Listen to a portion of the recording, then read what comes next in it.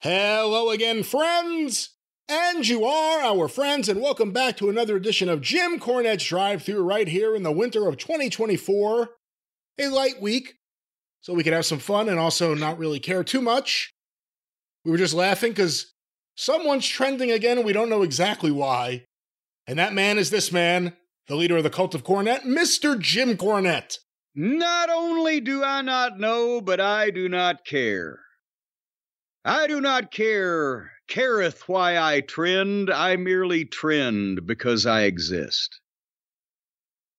It's going to be one of those days. I'm going to tell you, I'm feeling puny. Now, this is your MO. You're doing this all. You start out the show, sometimes even before we get on the air, you're telling me, oh, the internet's sketchy, or I'm feeling bad, the kid's been sick, I don't know, my fucking canker sore on my taint is flared up. You're lowering the expectations, Brian. Normally, but this time it's my day too, because I'm feeling puny, as Christine Jarrett would say, just out of sorts. Don't have the vim and vigor and the energy that I normally possess. It was a late night last night because it was Valentine's. I didn't get to bed till nigh on to 9:30, quarter to 10. For a man my age, that's remarkable. But I'll have you know I did not get out of bed until 8 o'clock this morning, which is why I'm feeling that I may be in the grip of some creeping illness. I'm not sure what yet, but I'm a little drippy. I'm a little lackadaisical, a little lackluster. So today I'm going to rely on your extensive knowledge of broadcasting and ability to stretch words out and throw out phrases and things while I sit here and overcome dizzy spells. Could this be the beginning of the end? Is this a sign here? I've just been to more doctors. They can't find anything. Isn't it frustrating when you go to the doctor and you're like, I'm sure they're going to tell me a number of things, and they say, we give you a clean bill of health. No, how could that be? Something has to be wrong. Well, I don't know if I would use the term frustrating, but perplexing in my, case, especially. I'm nigh on to 20 years older than you are. So at this point, you tend to think, well, what are they missing, or why is something's not happened? We don't know, but you should bring your action figures to the doctor's office. You could point to where your body hurts. Point to where it hurts. My knees are achy here, exactly right here at this joint. My real goddamn knee joint is right in front of them. See, that's the problem, is that your real knee joint doesn't prompt figure sales. But if you showed the doctor, who makes a very nice income, that you have action figures, and he goes, oh, that's so great. I didn't know one of my clients here, one of my patients, one of my customers, I didn't know he has action figures. Where can I buy one? Oh, by the way, we have multiple variety. Boom. Well, I've never thought of that. Thank you very much for that marketing advice. But you did bring up something there I've never thought of, too. How come the doctor wants you to get well and be well? Because that's antithetical to his success, isn't it? The dentist gives you a lollipop. Well, but when you reach the age of reason. And then once you're under the gas, he may give you all kinds of blow pops. But the thing with the doctors is there just enough of a steady supply of sick people that they don't have to worry about making some of them well, because more will come to take their place and they'll stay in business? Or what is there besides the moral compass that some of them may possess? I wonder what their motivation is to make us all well, because then they'd be sitting around with their dicks in their hands, doing nothing, making no money. Well, they make a lot of money. Well, I know their motivation is they make a lot of money, but they wouldn't if everybody got well and they did their job right. Well, their job is to get you well. If doctor has patients that every one of them's dying, you're going to go, oh, I'm not going to that fucking guy. Well, but they got to make Especially with all this variety of doctors. I can go here, I can go there. Do you accept my insurance? Hello. And there's a problem we won't even get into, whether you got insurance or not around in this country. But nevertheless, the point is they got to make it look good. They can't expose their business. So they got to cure some people. They can let some go. And then they got to keep some there, I would think, at the borderline where it could go either way. Oh, he's making a, depending like if the advance is up or not. If Fritz would be making a comeback or no, he's back in, serious condition. So. Do you think they should bring back house calls? Well, they used to do that on television all the time back in the 50s and 60s, right? And in the movies, before that, just call the doctor. He'll come over, and there the doctor is at the kid's bedside in your home. I don't know if I'd want most of the doctors these days in my fucking home, in my children's bedroom. You would also feel like you need to clean, right? The doctor's coming and feel like, shit, oh, the house looks awful. I got to clean before he gets here. But here's the thing. On television, they never showed the doctor walking into some fucking hoarder's goddamn double-wide trailer. That's right. With goddamn maggots spewing about. It was always a suburban, middle-class, white fucking household. Dennis the Menace has a paper cut. Call the doctor. He'll come over with his case. I'll stop by on my way home, Ward. They were all on a first-name basis. I just got a new doctor. He's younger than I am now. So he's on the ball. The doctor I used to have, he's like 10 or 15 years older than me. This was still a few years ago. And I started going in and I would be reminding him what he had told me previously and what was wrong with me in the past. And then finally, I decided to switch doctors when he said, "Who are you again?" But nevertheless. You should have had your action figure. You could have showed him your action figure. This is me right here. I have a variety of these for sale outside. When you go to the doctor, do you try to talk them into signing up to subscribe to our YouTube channel? No, I sell them Jim Cornette action figures. I have a whole variety of them right outside in the trunk. Come on outside. I swear to God, Stacey, although honestly, they asked to see it around the establishment there, the clinic, whatever it is. But when Stacey went to her back doctor, she had to show him on her phone the YouTube clip of her getting press slammed in Freedom Hall. She said, "This is what I used to do. Maybe that's part of the problem." They're, oh, Jesus Christ. That's when it's weird. Tell me what's going on. Let me show you a clip. Yeah. Well, then they're like, "Were you on the news?" No, this was on television, but not the news. It was not a felonious assault. It was a cooperative effort. We sold tickets, but nevertheless. They have like virtual doctor visits now too, where you don't even have to leave your house. You could just go in front of the computer and like Zoom your doctor. Yeah, no. So they can send a Z-Pack to CVS. No, I want him to fucking look me over and fucking needle around a few places with his fingers and see if I have the stench of impending death coming off of me, whatever the doctors do to determine when they look at you and they take their glasses and put them down on the end of their nose and they look in your eyeballs and they take two fingers and put them on the side of your neck and they know right then whether you need to have your gallbladder removed or not. I was just telling Suzanne, I went to a doctor the other day. I had seen him like 4 years ago, seeing him again now. And in the middle of sitting face to face talking to me, he yawns. Like a big yawn, puts his fist in front of his mouth like that's going to stop it or do anything.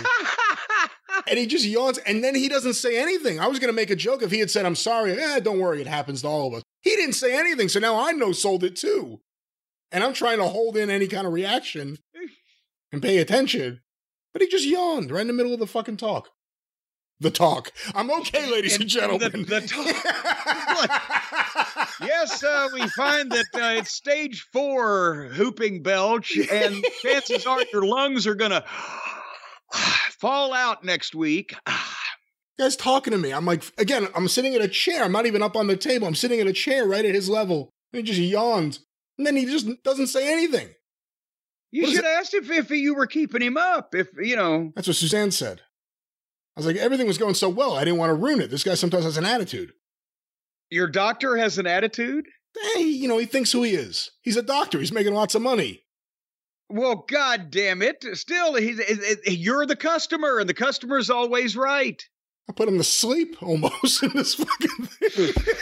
Yeah, you got a boring medical history. Hey, listen, I saw the rest of the people in that lobby. I was the youngest and most exciting person there that whole day. Well, then there's the problem, is that you're already going to see this fucking doctor that sees mostly geriatric, senile Alzheimer's patients that are ready for the fucking either the villages or the morgue or potentially in that order. Well, potentially. What do you think? You're 40-something years old walking in there already. What do you think when you get to my age? You're going to be going to a mortician to get made up. Smelling like grisly death, not even knowing it. Well, on a more positive note, did you have a nice Valentine's Day? Yes, it was very Valentine's-y, middle of the week. Wednesday. Nothing says I love you like AEW Dynamite, but nothing nothing big. I mean, we had a very nice time. We had a big expensive family meal, and we'll do something over the weekend. A big expensive family meal. You had to throw that in. Not a big delicious or a big jovial or a big celebratory, but a big expensive family. There's a lot of mouths to feed. Well, that's the thing. You're still pissed off about those kids wanting to eat every dadgum day, aren't you? I'm not pissed off about it, but they got to start contributing. Well, they've grown the tomatoes as much as they can. You ought to move to a warmer climate, and they could do, citrus fruit in the wintertime. I'm not against having some kind of indoor area. I could build another... an indoor grow area? Yeah, I'm not against that, so we could do something. For legal purposes. We can't do any of that. What are we talking about? Ladies and gentlemen, speaking of grisly death... I was going to talk about my Valentine's. I was going to mention that Stacy got me a beautiful celebratory cake for my Valentine's. We had Valentine's Day mania. Valentine mania, because we couldn't decide which one of us wanted to fix the other dinner. So we had to do Tuesday night and Wednesday night. So the Tuesday night one of Valentine Mania, Stace made crab cakes, oysters Rockefeller, and various poo-poo platter. They call it out there, the hors d'oeuvres, the hors d'oeuvres, and the appetizers in Hawaii. They call it poo-poo platter. P-U-P-U. Nelson's outcast son, Oysters Rockefeller. Oysters Rockefeller never... was completely shut out of the will. But then the Wednesday night, I made my world famous spaghetti with homemade garlic bread. And we found I didn't find it, out in one of the new rooms that we remodeled last year and the year before that stretched so long people heard banging and hammering for a while. In one corner, Stace got her art studio, but we also put a massive electric couch in there that it's not like it doesn't electrocute you if you've done felonious assault or whatever. It's a power couch. It lays back, it leans up. Power couch. A power couch.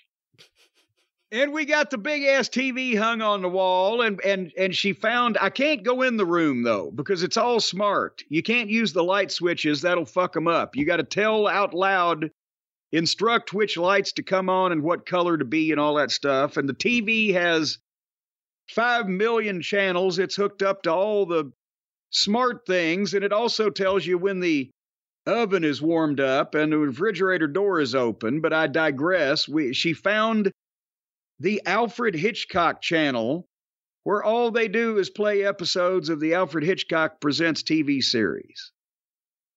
And we had pleasant and many belly rubs with Harley. Of course, Harley got us cards because she's sentimental that way. And it was 60 degrees, so we sat outside in the backyard with the puppy. And it's 60 degrees day, and I'm talking to you. And tomorrow I would sit out with the puppy, but it's gonna fucking snow tomorrow after being 60 degrees. No wonder we're all sick and puny. But anyway. That's what we did for Valentine's Day, and I double dog dare anybody to tell me that I would rather have been out on the road producing any of this fucking wrestling than sitting in my backyard and eating spaghetti. Boy, people are getting their cookout over there. Yeah. And people are getting their faces bashed in. They're goddamn... It's scandal, chaos, and potential death out there in the wrestling world these days. It's too dangerous for people like you and me. In your younger days, when you were on the road, was it tough, Valentine's Day, dealing with relationships and being on the road? Well, no, because you just decided, okay, this year, Valentine's Day will be on this particular day. And you tried to get within a week of it to see if you had a day off, or at least you were close enough that you weren't going to leave home until later in the afternoon where you could do something. So it worked out, smart. you know, a week either way. So you could have a week of Valentine's Days in different towns in the territories. Well, no, I thought you were talking about at home. Yeah, that's what I'm talking about. Well, yes, then you tried to find a day off where you would actually be home to have a Valentine's Day with your intended sweetie.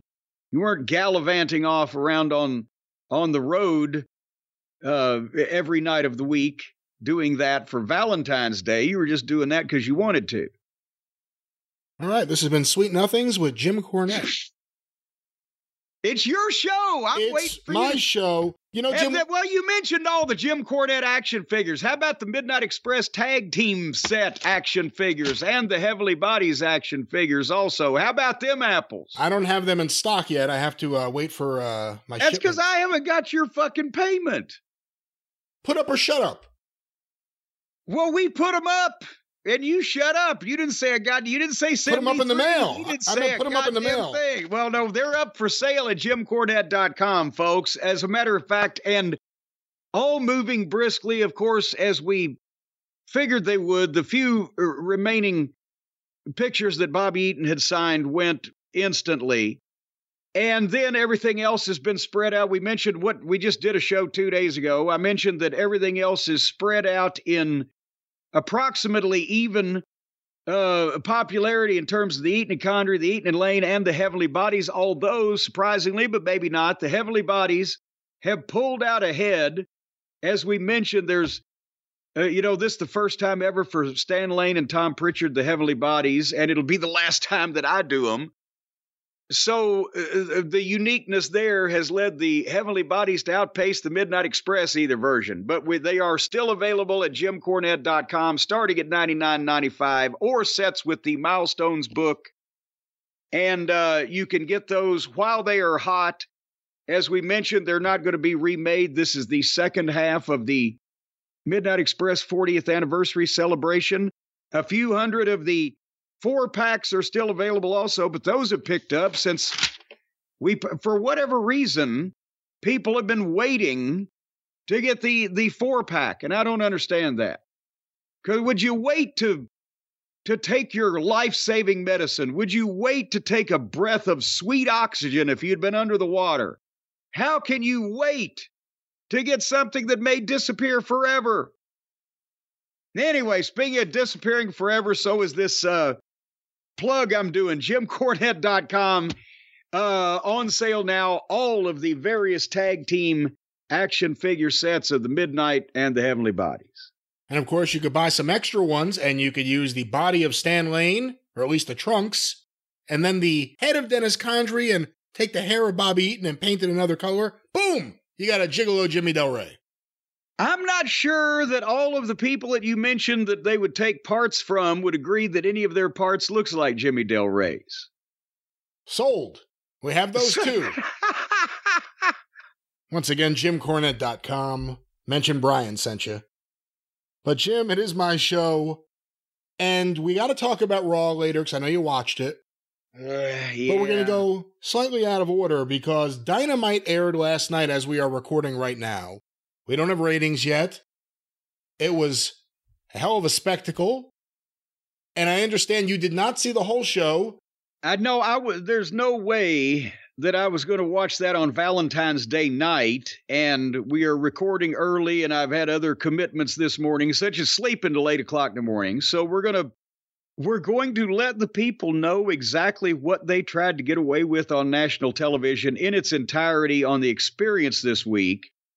Because there were a lot of problems with the show, but one thing. Wait till you see the main event. You have no idea. Wait till you see the main event. Oh God! I wish your DVR would record the overrun just for the outrage.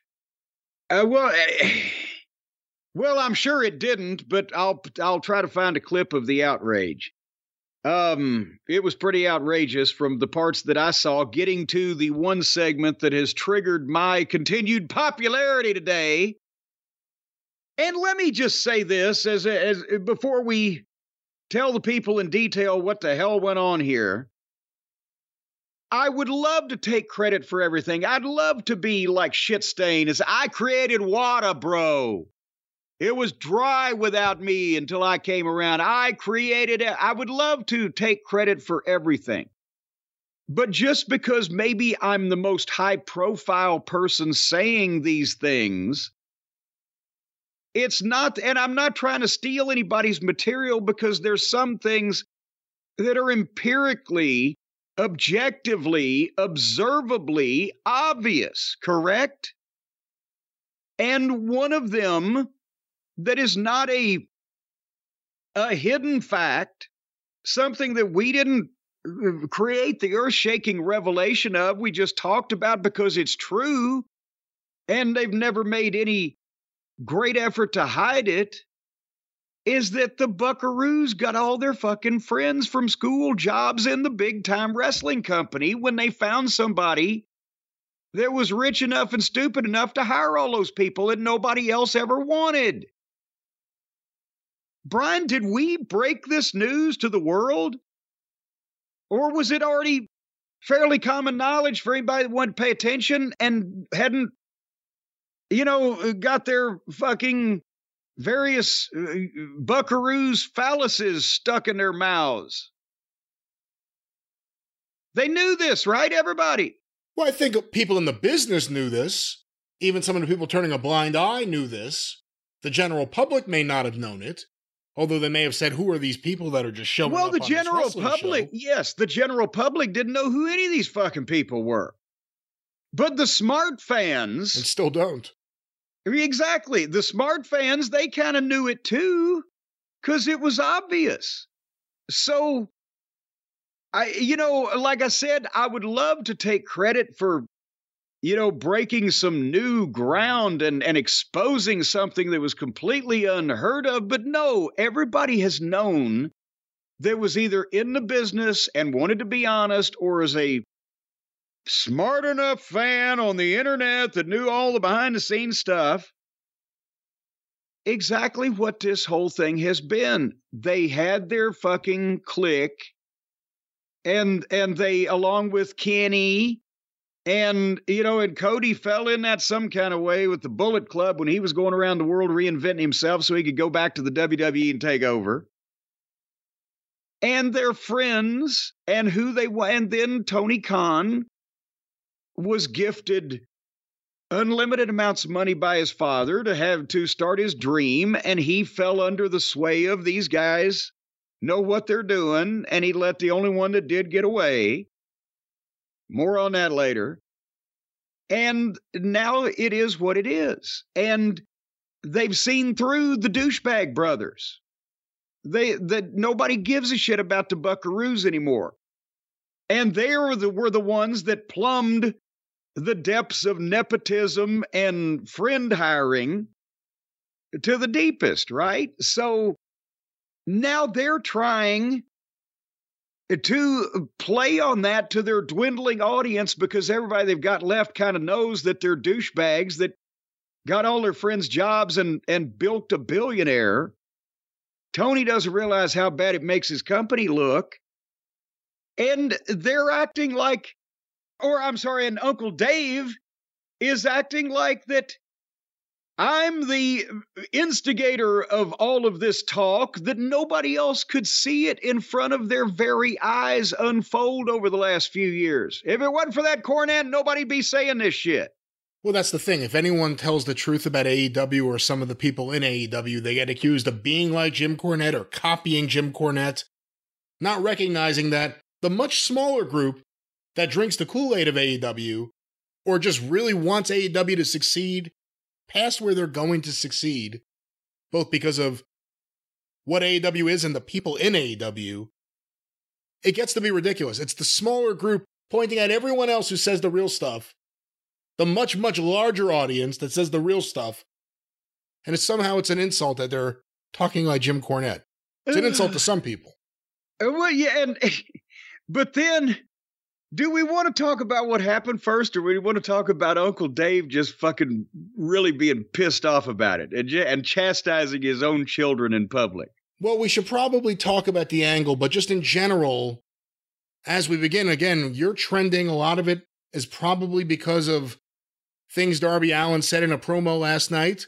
A lot of it is because Dave Meltzer specifically cited you and Cornette vernacular as being the problem or one of the problems in last night's promo. And there were problems in last night's promo. There was problems. There was problems. And, you know, I think Wrestle Talk went with an image. They like had Dave's quote, and it was an image of Cody and Jim Cornette. So everyone is talking about you, even though you were celebrating Valentine's Day watching Alfred Hitchcock. Yes, I was watching Alfred Hitchcock, and not even the Heyman version. But anyway, so obviously we know what's happened in AEW over the last several weeks. Sting's retirement is coming up in first week of March in Greensboro. It's their biggest crowd that they're going to draw domestically this year, I think it would be safe to say at this point. And it's the one thing that they've been able to get people interested in. And whether he asked for them to be his opponents or not, well, of course, you know, here's this fucking guy retiring, and he's been paid a ton of money by this company, and I'm sure the Buckaroos have been groveling to him, talking about how great he was ever since that they've been there. What they say behind his back, who knows, but at least to his face. But for the demand of no one, the Buckaroos have involved themselves in Sting's retirement match. And apparently for no reason other than I can't imagine how the fuck that they will win the tag titles from Sting and Darby Allin. But the tag team titles have become involved. The Buckaroos had to come back as douchebags. First they dressed in black and white, Spy versus Spy. Now they did the Don Johnson and his sidekick, whatever that guy's name was, Miami Vice fucking look with the pastel colors, and then they settled on solid white as an homage to Heyman hitting me over the head with the phone 35 years ago. And the tag team titles now had to come to the Buckaroos so that they could have a tag team title match. The theory that Sting and Darby are going to win them in their last match. I don't know what the fuck. But they did an angle. At least they tried to do an angle last week to make people interested. The sight of these two 40-year-old grade school students wielding baseball bats was still phony and unpalatable to the general public. But the Buckaroos come out with the baseball bats after the Sting and Darby have won the tag team championship from Starks and Big Bill.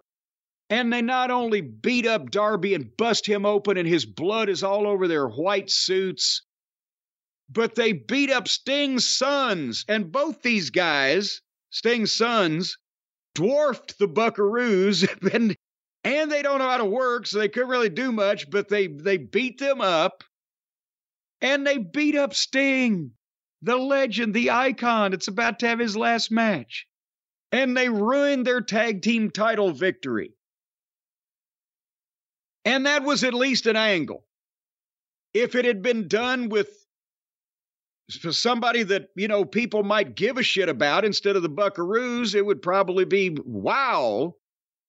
And, you know, but it's them trying, whatever the fuck. But still, all the 15,000 tickets are sold, and they're going to sell a bunch of pay-per-views because it's Sting's last match. But these douchebaggy little weasels have gotten involved. And so now they have an opportunity on this week's program. The Buckaroos go out and they beat the Martin Brothers, Top Flight, whatever, with old Action Andretti in their corner. Remember when Jericho made him the modern day fucking superstar? They beat them wrestling in the bloody white suits and being douchebag heels, but it went 15 minutes. They still have to, it went 15 minutes. And then Tony Schiavone gets in the ring with the Buckaroos and are going to do an in-ring interview. And what this was, as we'll break it down here for everybody here shortly, was middle school children trying to play chess. They know that the cute little horsey is one of the big pieces, but they're not sure exactly how it moves.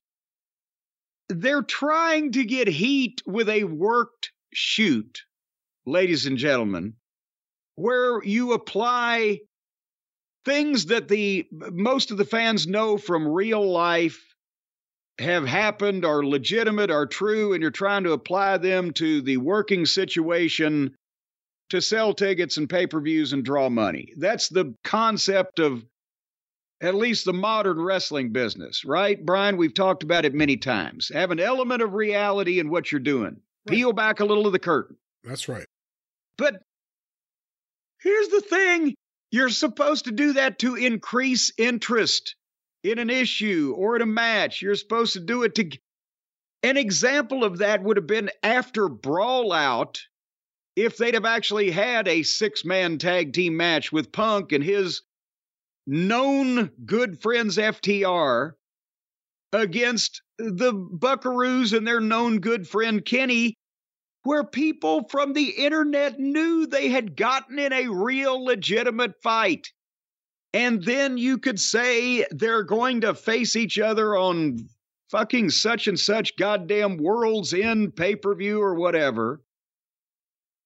And then you could have had them as douchebag EVPs dealing with the biggest star in the company. Then you would have had some dynamic. Sort of like what they got going on now with the battle of the board of directors guy and the fucking chief content officer and the battle of the fucking Game of Thrones amongst the top stars in the WWE trying to jockey for position as things are changing and people are being injured and scandal-ridden, and everybody's fucking buying their tickets and seeing their pay-per-views because nobody knows what's going to happen with all these fucking stars. But over here on the other side, yeah, after Brawl Out, you have a 6-man tag, you say on TV, they got in a fight in the locker room, and now we're going to let them settle it. And who knows what's going to happen in the ring, and then you get the intrigue and you get the interest. That's a work shoot. And if everybody's agreed to work together, that is, it's a work shoot. But you don't work shoots to call attention and put spotlight on the company's biggest flaws and the biggest problems with the talent and or the booking and or the whole reason why that the TV show that they do sucks a big giant donkey cock. Those are not the things you're supposed to call attention to, are they? For the record, it's Dynamite, not Donkey Kong. Donkey Cock. Can you say? What did Donkey Kong? No, that's right. That's right. And that's the thing. They're leaning into everything now, and now is too late. And they also don't know how to capitalize on it. But it's the wrong shit. It's also the wrong shit. Because I still wouldn't have, if they had the Brawl Out work shoot. If I was Tony Khan, I would have not had them say, well, go out and say the Bucks are douchebag EVPs, and that's why they hired all their friends, and they put goofs on TV, which we'll get to in a second, which is basically what one of their baby faces is about to say. Not all that shit. Say that no, Tony Khan, when he started AEW, he wanted to sign the Elite. They were hot on the independent scene. They were hot in Japan. They were whatever the fuck, build them up. And said to do that, he made the concession that these two little fucking immature fucking blowhards would be EVPs in the company. And now it's coming back to haunt him because the EVPs hate his biggest star. And there is the Game of Thrones. These two douchebags that you put in the office somehow because that would have made them halfway believable against Punk, who could and did knock both of them out practically with one shot apiece. With one arm. With a torn tricep. But then they've got the office pull, and then Tony could be trying to keep him away from television. But you know what I'm saying? Instead of saying no, they're EVPs who are these smarmy assholes all of a sudden out of nowhere, because they haven't been presented that way most time for the last 5 years, and they're doing stupid, phony shit, and fining production assistants $500 for not calling them by their name. They don't know how to get heat. It's a failed attempt to do a worked shoot, but it's just exposing them as the annoying, whiny little fucking cretins that they are. And they do sophomoric shit. They come out here in this interview with Schiavone and they push Schiavone down on his ass, an old man. And then they're going to help him up, but are they going to give him the V trigger? And they've already fined him $1,000 for disparaging them. And it's fucking, nobody believes this shit's really happening. And they don't even want anybody to, because if they're even, I don't know, if they have the cognitive ability of a fucking high school senior, then they know that everybody knows that all this shit is obviously childish and goofy and not meant to captivate an adult's attention, but just to be Indian outlaw, because that's where they are at. So then they make it all funny. And then, as they're going to give Tony the double knee lift, here comes Darby down with his baseball bat, and Maddie and Nikki scatter. And then Darby does the promo. But he doesn't talk about it either. You've either got to go in story with your television presentation, or you've got to do a worked shoot that, as I said before, that people give a shit about and know there might be something real about it.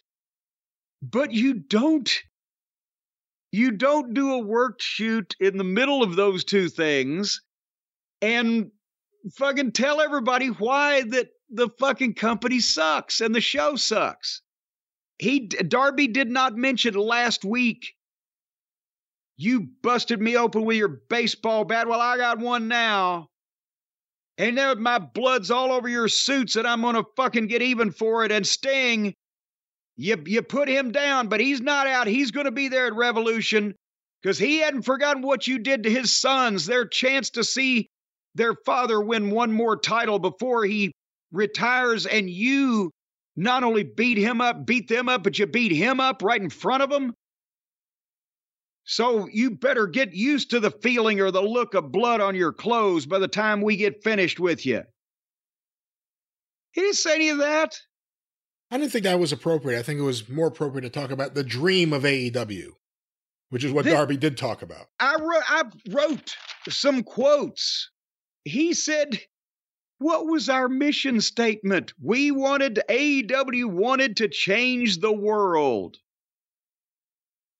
And Darby said he begged these two nitwits for a job. So now one of your top baby faces say, I begged you for a job. I begged you for a job, but I had to watch all your, this is a quote, shit friends get hired. The California crew. He's telling the truth. It's a shoot, but it's not meant to fucking make the company look good. So Tony Khan was an idiot. And he actually said, the first episode of AEW, I wasn't on the show. This is Darby. I wasn't on the show. Brandon Cutler was. And he said, what the? And then pulled his own microphone. He's telling people that Tony Khan allowed these two to put jokes on his national television show because they went to school with the Buckaroos. And Darby said, thank God there was an EVP here with a brain that signed me, not Kenny Omega. And the fans start chanting for Cody. That's amazing. Cody. Now let's stop right there because that's an extraordinary moment. Again, everything he's saying is true.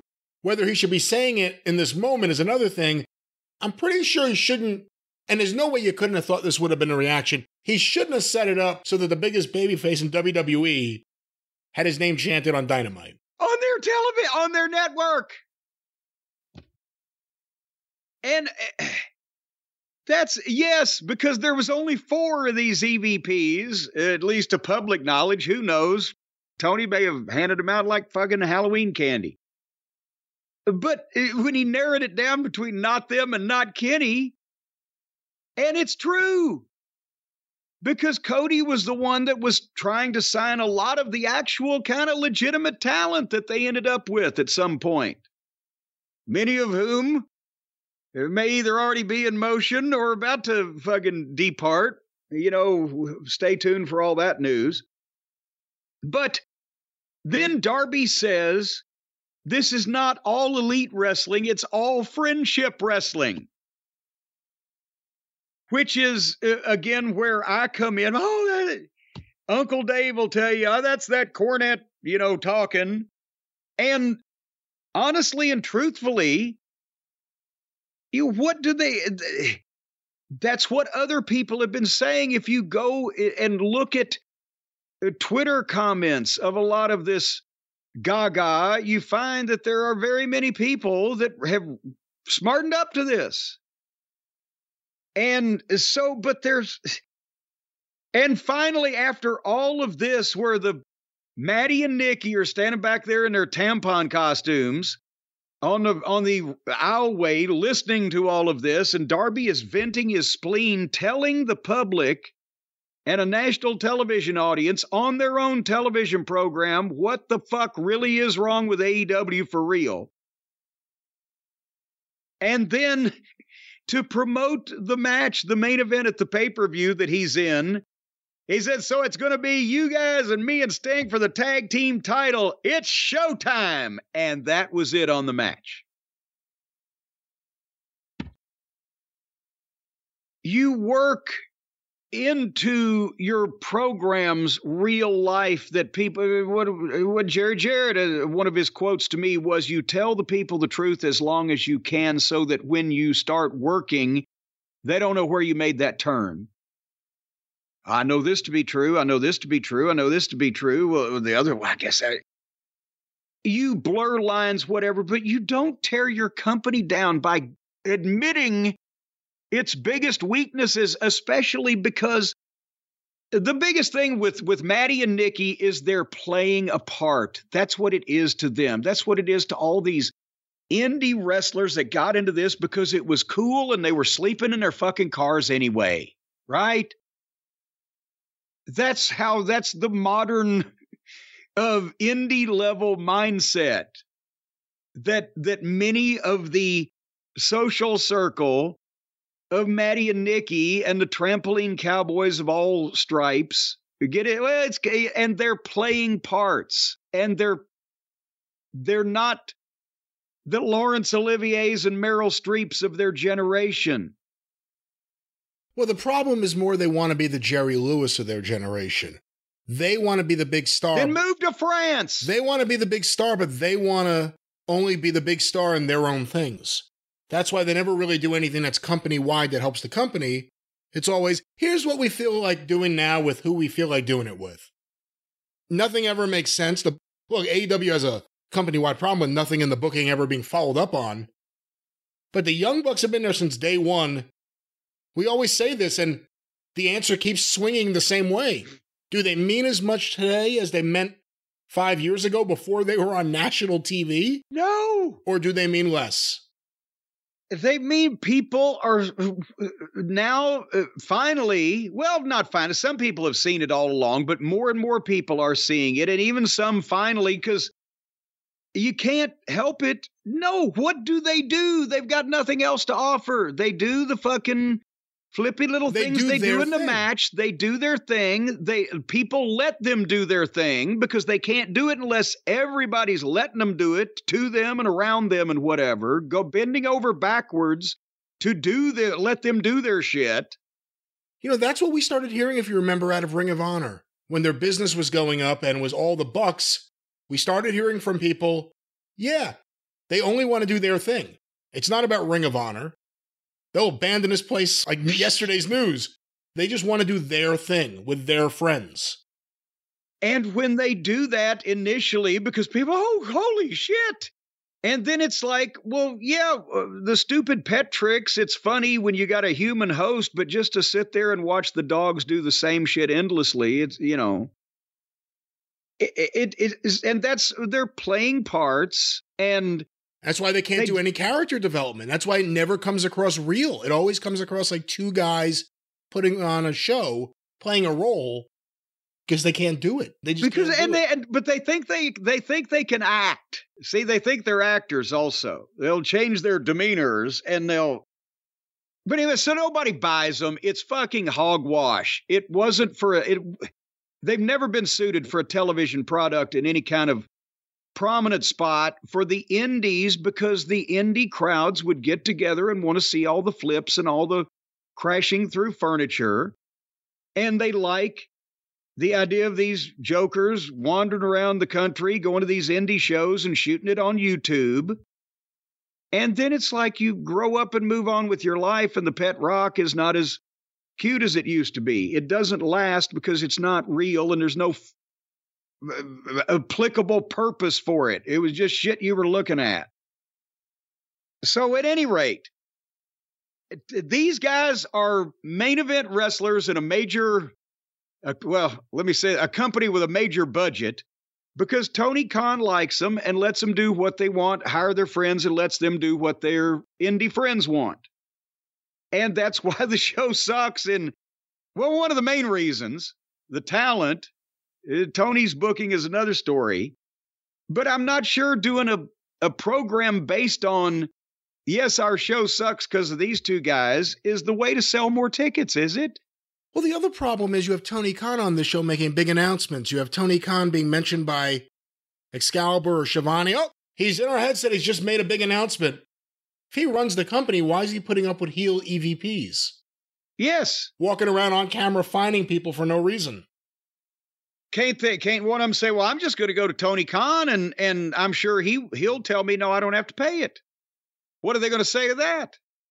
On live TV, what about if one of these little fucking pricks said, well, I'll fine you $500 for not calling me Matthew? What if the guy just came back at him and said, I'll just go to Tony Khan, who's a nice guy, and he'll tell me I don't have to pay it. What are you going to do about that? What's the answer? There is no answer. Well, there you go. So somebody ought to do that to these little munchkins on live television.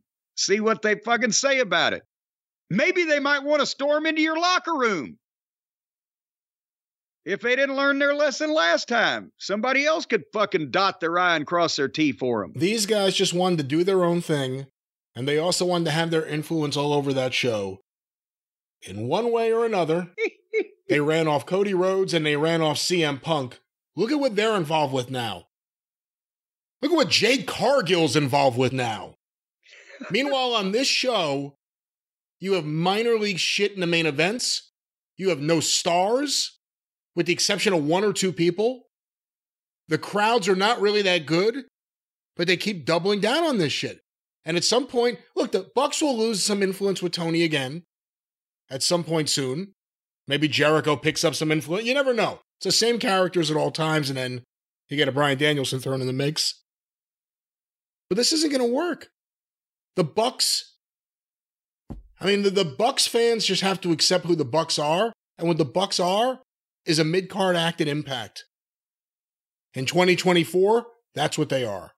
There you go. And they're being presented now as serious EVPs. Paul Levesque could pull off that EVP shit. You know what I mean? No one buys it with these two. You have to convince. They are EVPs, and you have to try to convince people they really are, that it's not a gimmick.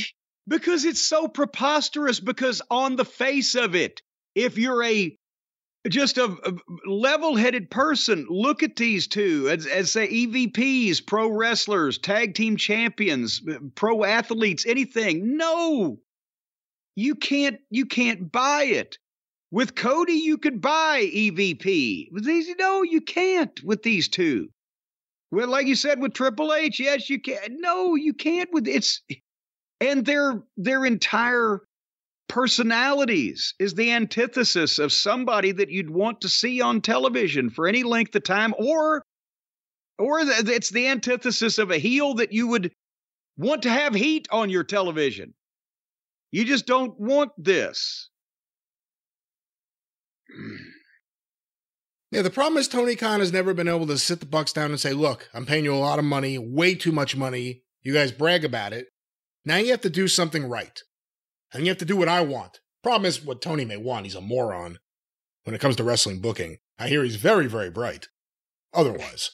Well, now they've put themselves in a position where, as we talked about last week, in their main event of the biggest crowd they're going to draw in the United States this year, and probably interest on pay-per-view, either Sting and Darby Allin are going to win the match and retire as tag team champions, and we got another tournament, or Sting's going to somehow, even if Darby eats the fucking double shitty knee lift, Sting's going to lose his last match and lose the tag team titles to these two? Isn't that going to get the wrong kind of heat and potentially turn off anybody who wanted to see this show to see Sting's retirement? If they're fans of Sting, they were fans of 80s, 90s wrestling, 2000 wrestling even, but they don't want to see the fucking epitome of modern pussy wrestlers. Maddie and Nikki beat Sting in his retirement match. So I don't know how the fuck they can book matches where no matter what their fucking finish is, they come out looking worse. But they do it regularly. Hey, listen, they followed up that big angle they did last week where these guys are covered in blood with a couple of silly segments of them walking around in the bloody suits. A match where they wrestled in that. And then they get run off by one of the guys they beat up who talks about the struggles he had in getting a job years ago. And then the segment just ends with it's showtime, they play music, and that's it. These guys beat the shit out of Sting and his kids. And then they just walked off. That was the end of the segment. They followed up on nothing. You can't even say that was a hot angle anymore last week because of the way they treated it this week. So yeah, they don't understand heat, how to manage it, how to get it, what to do with it. So I have no doubt in my mind that one of the options is them beating Sting to get major heel heat and setting up the next era of AEW, which is the heel champion EVPs. Here's a question I've got, and then I got to find out more on what, because Uncle Dave finally had to take the kids to the woodshed publicly.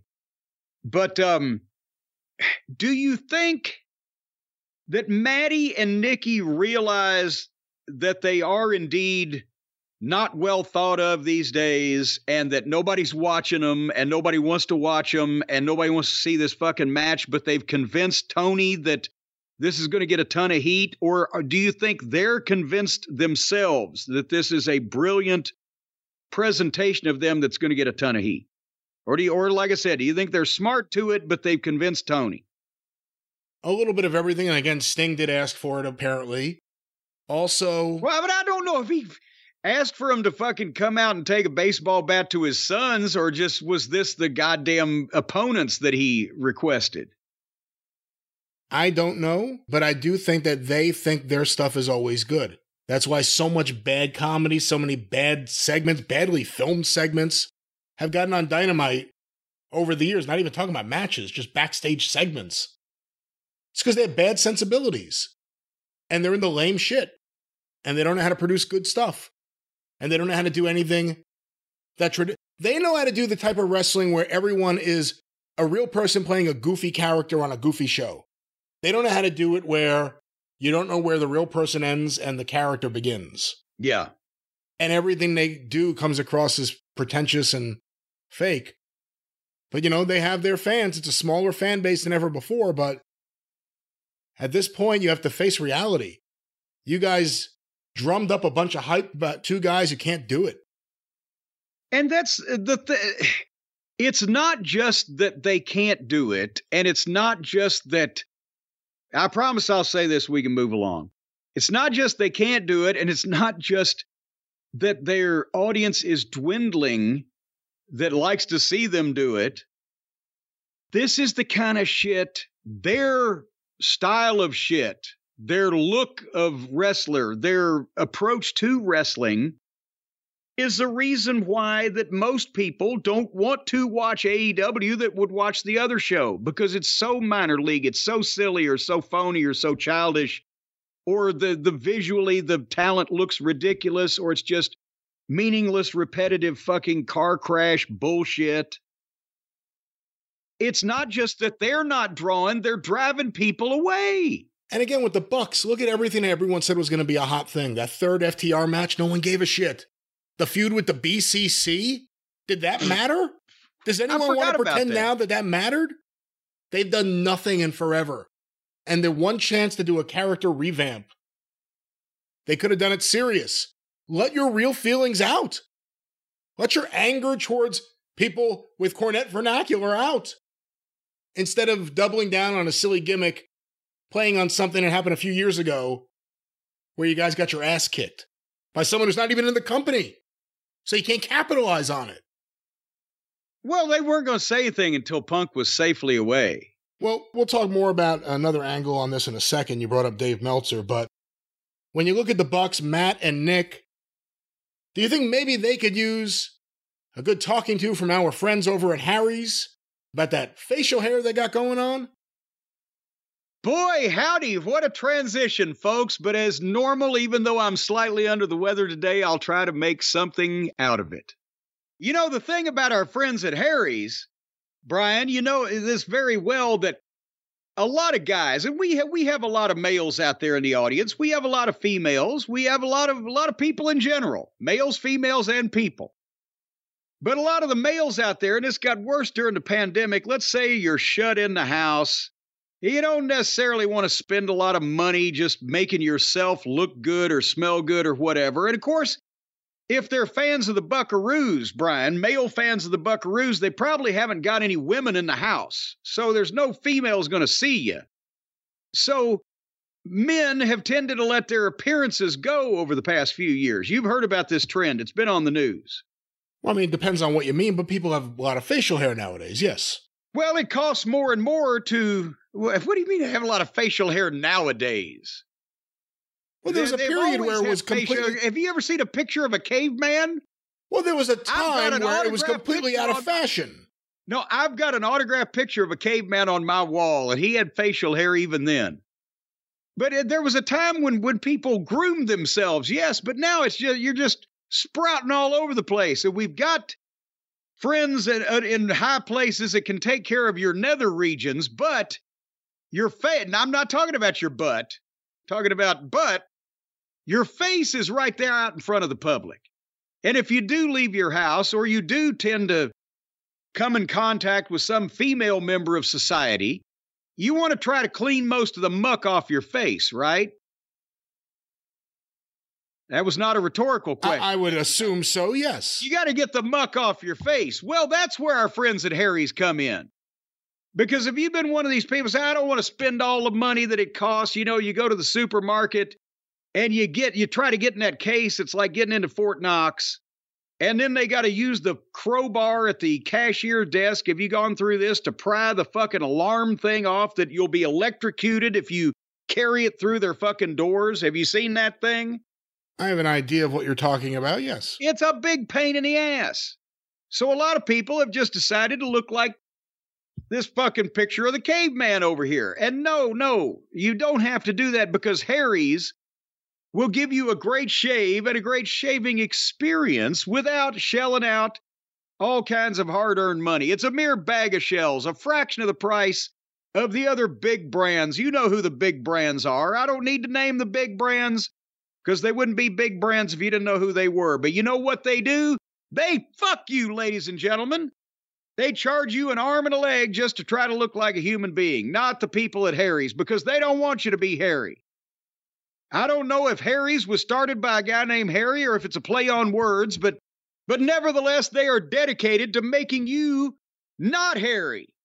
With their fine shaving products and associated implements, the razor we've talked about in the past with the weighted handle, ergonomically designed so that you don't slice your carotid artery while you're trying to peer into the mirror with basically bad eyesight because you can't wear your glasses while you're shaving your face or elsewise they get all mucked up with the steam and or the goddamn shaving cream. And not only the razor, but the cartridges, the refills. You're going to pay lower than half what you pay for other big brands, as low as $2. You're going to get a 5-blade razor with the weighted handle. You're going to get foaming shave gel. You're going to get a travel cover for just $3. And you can renew as you like, where they'll send it to your door. You don't have to go out to the supermarket and fill out a credit app or go through some kind of FBI background check. And, Brian, have you smelled the richly lathering, skin-softening body wash in scents like redwood, wildlands, and stone? You too, ladies and gentlemen, can smell just like a rock or a tree. So right now, go to harrys.com, HARRYS.com/JCE, and that's where you're going to get all of these big deals. Again, just $3 for the razor, the handle. The handle comes about with the razor. The foaming shave gel and the travel cover, 5 blades for $3. That's less than $1 a blade. And you can customize your delivery options and schedule refills as low as $2, which, good Lord, you only get a blade and a half for $2, the people I was using before. And you'll smell like a tree. And they've got hair grooming products and amazing smelling deodorant. Let's say you only want to spend $5 not to offend someone with the stench of your BO, go to Harry's. Harrys.com/JCE. Make your face look a little better. It's not plastic surgery, but do what you can and smell better while you're at it. That's right, Harry's. One more time, what's that promo code, Jim? Well, you can get started with did I mention the trial set is worth $13? You're going to get it for $3. Did I mention that? Well, I should have. Well, I will now. $13 trial set for $3 at harrys.com/JCE. $3 set. It's worth $13. Well, that's just a no-brainer.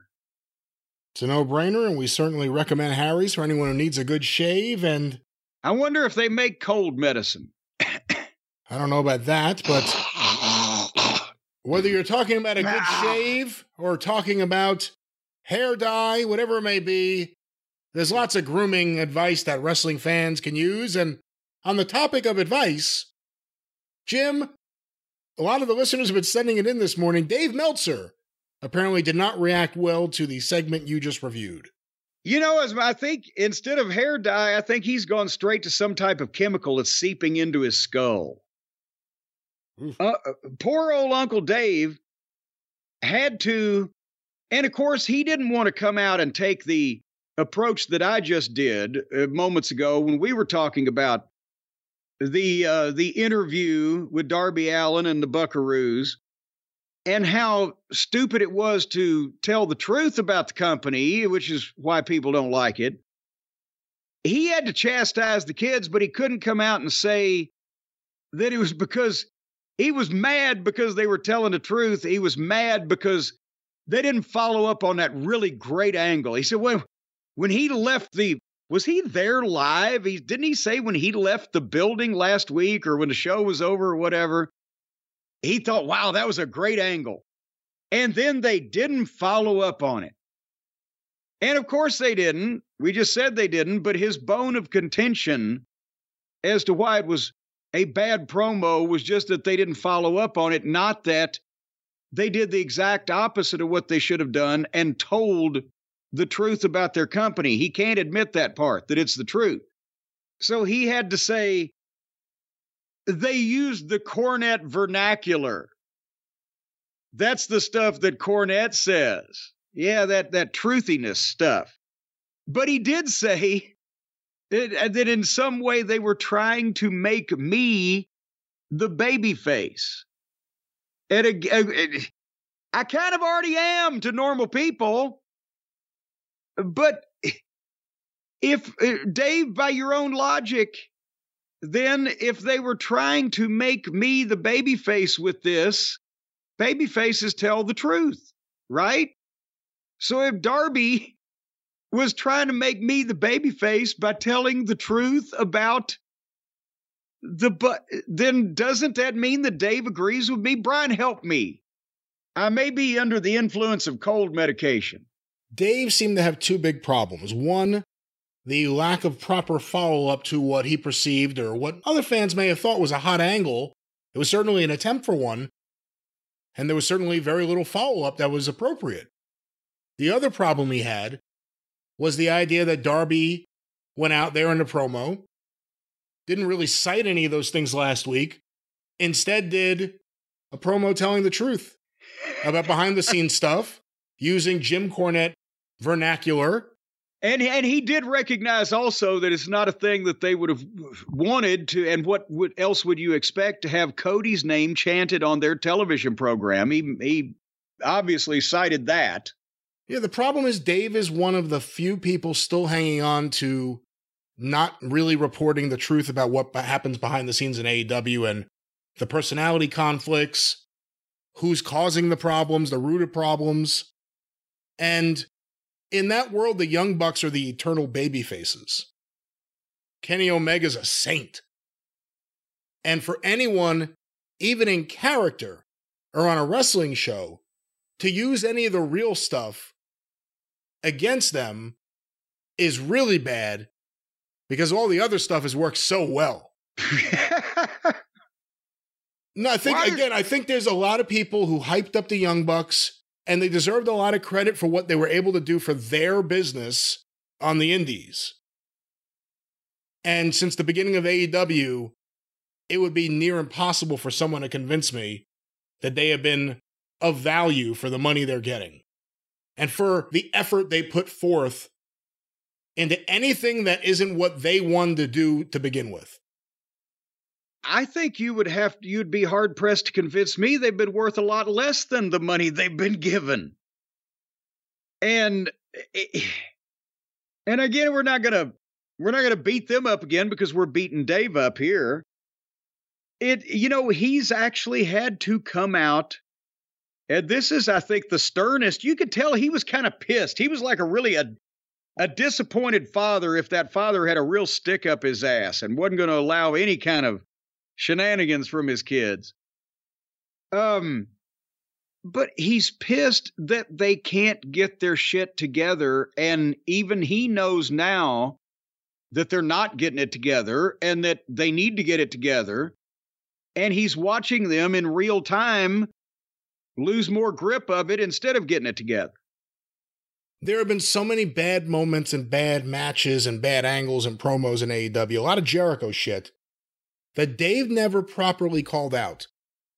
The way and I said properly called out, the way he would have called out anything bad on any wrestling show up until the advent of AEW. Never called out any of it. There was, Jericho and Takeshita. See, I don't want you getting mad at me. 4.25 stars. Well, I thought it was 4.5. No, 4.25. It wasn't up to 4.5 standards. It was 4.25. Okay. That TV match where poor Takeshita had to slow down for Jericho so he wouldn't, fucking have a stroke is better than Flair and Steamboat. So Dave's frustration comes from the fact that, this is the group of people that would listen to him and be hypersensitive to the Dave comments and narrative more than anyone else. And he has, in his weird attempts at tough love, made other comments about things, whether it's Tony's booking or anything else. But he never goes full blast like he would at WWE in the past or, again, any other company ever. AEW's gotten a pass on that. The frustration you saw is someone who realizes he can't keep up this fight. You can't keep insisting that the shit in front of you isn't shit. You can't keep hoping, well, maybe it'll turn into a different kind of shit. Maybe a mushroom will come out of the shit. No, it's shit. Maybe it's just poorly made chocolate pudding. Who thought they were going to ever do, whether it's the Young Bucks or anyone in that company, who thought they were going to do a hot angle and follow it up well the next week? What in AEW history, other than Punk and MJF, what in AEW history has ever told you week to week storyline building and following up with the appropriate seriousness for top angles was a thing they were going to do? They've never done that. They've never succeeded at that. They've always failed at that. And now it happened with his favorites. And in the midst of this, they're being slapped in the face with the reality that a lot of people want to pretend isn't there. That's why Dave reacted the way he did. He was indignant. He was indignant that these things should be said out loud. These are the things that should never... Well, yeah, I agree with you, Dave. They should never be said out loud on their own television show because they're the truth. They did call attention to many of the problems. They called attention to probably, when we find out, however many years down the road, why Cody decided to depart when he did, because he saw in some fashion what was going on with these people, and he saw he was capable of more. Well, we just don't know the exact. With Cody, not to take away from any of the drama and behind-the-scenes shit between him and the Elite, or him and his camp and Omega, whoever it may be, at the end of the day, it was Tony Khan and Cody having an issue. But all those things led up to it. Yes, and I'm pretty sure it was, that it was the direction that everything was going, that Cody could see, well, what the fuck? I've staked a lot on this. And Tony's the guy that ultimately is steering the ship.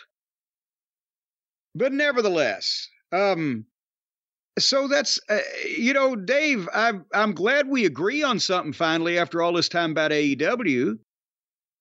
I'm sorry it has to be that your best friends are douchebags, but I agree with you. No, they shouldn't have said any of those things, and they shouldn't have handled this that way, because all it did was make the company look bad.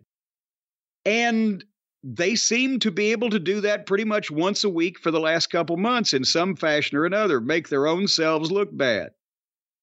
Sorry it didn't work, Dave. You wrote an obituary for Jim. You tried to write him off. You said he was out of touch. You said that anyone who's not with this new stuff, specifically the Buck stuff and Omega, is out of touch. It's years later now. Who's out of touch and with who? How many Observer readers didn't resubscribe when the print edition stopped? Who's out of touch? How many of our YouTube clips do higher numbers than their goddamn Saturday night national cable shows? Yeah, you lost. You lost the argument. Everything you thought you were advocating for failed. Just man up to it. Own up to it. The Bucks weren't the right people for this. But he doesn't have to, but it's not his fault. It's not his fault they suck. It's just his fault that he won't honestly say they suck. He doesn't have to man up to anything. He just has to say, you know what? They had a lot of potential, but this shit went south, and Tony's not a booker or a leader, and these guys aren't mainstream talent and whatever. Be critical and observe it like a journalist. But we even saw this last week with that story we did about Chris Jericho being the highest paid person in AEW. Dave's argument was, Chris Jericho's the highest paid person there. He shouldn't be doing jobs that mean nothing to people like, specifically in this case, Takeshita. My argument would be Dave should be saying, why the fuck is Tony Khan paying Chris Jericho more than everyone else? How is this justified based on the work? And, oh my God, the years of future television we have while this contract plays out. Well, and Dave didn't say anything incorrect. He applied it in an incorrect fashion. Nobody should be doing meaningless jobs. If it doesn't have some meaning somewhere in the scheme of things, why even have the fucking match to begin with? And it wasn't a meaningless job to put over a guy like Takeshita, the way they did it and the fucking presentation of it and the television show it was in or the build to it or whatever, that can all be called into question. But to do it, that he probably is one of the handful of guys that Jericho should put over. Because it's building, because he's 52. I know he signed a 10-year contract. But does anybody want to see Jericho when he's 58 wrestling on television?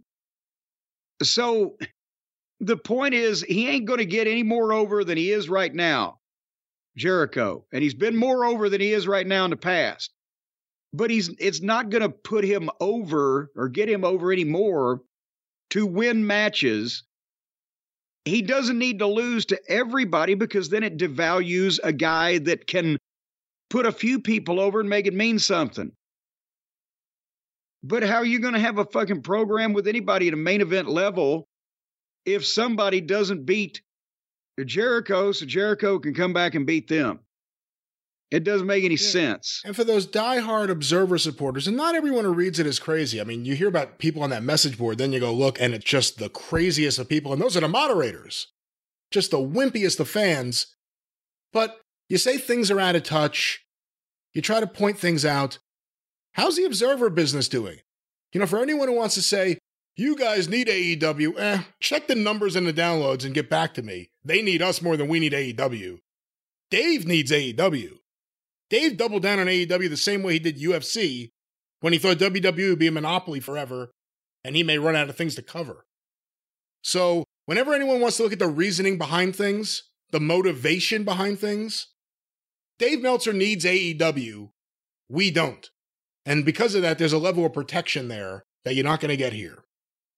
It sounds like a condom commercial. Well, Jim, speaking of protection, let's stay on the topic of AEW. Another clip that was not on Dynamite, so let's talk about this. I have not seen the full match. I'm sure it was a banger.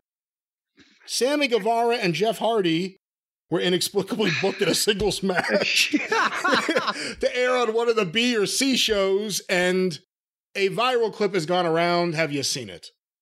Yes, unfortunately I have, and I think it was for Rampage, so it wasn't even the B show, it was the C show. Jeff Hardy versus Sammy Guevara, and there's a couple of different fan cam version clips out there on the internet. As we speak, the television program that this is allegedly shot for has not aired yet. They may not. Would they show this? I can understand if it was live, there wouldn't be anything you could do about it, but I'd take this whole fucking thing out because apparently whatever they had done to this point, Sammy Guevara climbs to the top rope while Jeff Hardy is laying there, and Sammy is going to do the backflip. What is that? The shooting star press where he does a backflip off the top and lands with a splash on the poor victim beneath? What you described is indeed the shooting star press. Okay. Well, they should have shot the star. Instead of fucking doing this move to him, it would have been less painful. Because Sammy jumps off, does the backflip, and I guess in the spot, Jeff was going to raise his knees up so that Sammy's splash would be foiled and Sammy could sell it and Jeff could make a comeback or whatever. So they can't even, they got to add layers of difficulty. It's not bad enough. I'm going to lay here motionless while this fucking moron climbs up the top rope and it tells everybody he's crazy. Well, if he's crazy, what am I for laying here underneath him? The whole time I'm wondering, what is Jeff Hardy thinking as this is happening? And he's going to do a backflip, and then I'm going to raise my knees so that he can sell that, even though he can barely see. He can't see until he's a millisecond away from me because he's doing a backflip, and he's looking up the ceiling. So Sammy lands his chest on the knees, and his knees on Jeff Hardy's fucking face. And just, bam, not a knee lift, but a knee. Not even a knee drop, a leg and knee and thigh drop to Jeff Hardy's face across the side of his head. And the whole place went, oh, shit, instantly. And Matt is at ringside, and you see him go, oh, shit. And I think in one of the angles, you can see him kind of yelling in there, like, what the fuck, bro? Not his real bro, but the other bro. Bobo, the bro. And apparently they brought the doctor into the ring to check on him. And then I think they continued the match. He was bleeding from his face or whatever. Oh, but you would think. I didn't know that. Somebody, now see, we don't know yet. Because this was just, we're recording. And this was just on the internet a couple hours ago. But this basically, somebody summed it up on Twitter saying, this means that Sammy Guevara has given both Matt and Jeff Hardy brain damage. And I don't, I mean, you've heard me on these shows say, what the fuck is the matter with these guys? They, in every match, dive, flip, dive off this, dive over that. I think, yeah, dive is great. What about the elbows and the knees? What about the velocity of a spinning 200-pound human? What? There's too much margin for error and all this stupid shit. Even if there's 6 guys waiting to catch somebody, it's more dangerous for one of the guys waiting to catch a guy than it is for the guy doing the dive being caught. Because you don't have any way to control where your fucking shit goes. And It's meaningless now. Everybody does them constantly. Everybody gets up from them. So, except for the potatoes, the ones that really land, and then they sometimes don't get up from that. Of course, whole match is fucked, but at least people believe that move was real. But it's meaningless. It's repetitive. It happens over and over. Bunch of children that look like they practiced the moves on the trampoline because that's what they did are doing it to the general public. They're going, well, look how skinny that guy is. He wouldn't hurt anybody. This is the complete polar opposite, the antithesis of what the wrestling business was founded on. Make it not hurt, look like it does from people who look like they could. And now people who look like they can't are doing shit that look like they're not, except when they fuck up and really do. And you're out of touch, Farmer Burns. But, and you could go back. I'm not, okay, people say Cornette stuck in the 80s when they had 15-minute headlocks. Oh, we had tons of those back then. Let's move up 15 years then. Let's go to the late 90s, to the Attitude Era that everybody romanticizes. And I know there was a lot of chaos on WCW, and there was a lot of people were in the ring in WCW in that days when they were trying to fight back as the WWE was pulling away that shouldn't have been in the ring. But in the Attitude Era, on Raw or then SmackDown that debuted in 99 and continued in the early 2000s, or even in TNA, Impact of 2002 through 2008, 9, whatever, with a lot more of the cruiserweights or the X division or whatever. Yes, botches have always happened. Shit, it's not ballet. There is a risk of error. Shit can go wrong. Potatoes happen. But anybody, any independent-minded person who just being objective and just looking at with no agenda, just is this or is this not the case? How many multiple times, how much exponentially more botches or incidents or injuries or just goofy shit that they have to stop the match over, or that people have to be checked out, or that you get hurt or busted up? How many more times does that happen on television now from two companies, WWE and AEW, than happened with WWE's programs, TNA, Ring of Honor, for fuck's sake? Those guys were doing everything in the fucking sun. And I was trying to gear some of them back. And yet they had injuries, but there wasn't every show. Guys that are, and girls that aren't ready for the spot they're in, doing incessant shit. The greatest marksman in the world, you could be a fucking Army sniper, shoot the balls off a fly from a mile away. But if you try to shoot that fly's balls 1,000 times in a row, you're going to start missing balls. And they do so much so often that there's, and that add in that they're not prepared for and that they shouldn't be trying anyway because they've just figured it out in their own demented minds because they saw it in a video game. And even if it's not going to be believable, even if people are going to sit there and say, oh, he was laying there waiting on it, or he was waiting to catch him, or whatever, they're going to do it because it looks cool.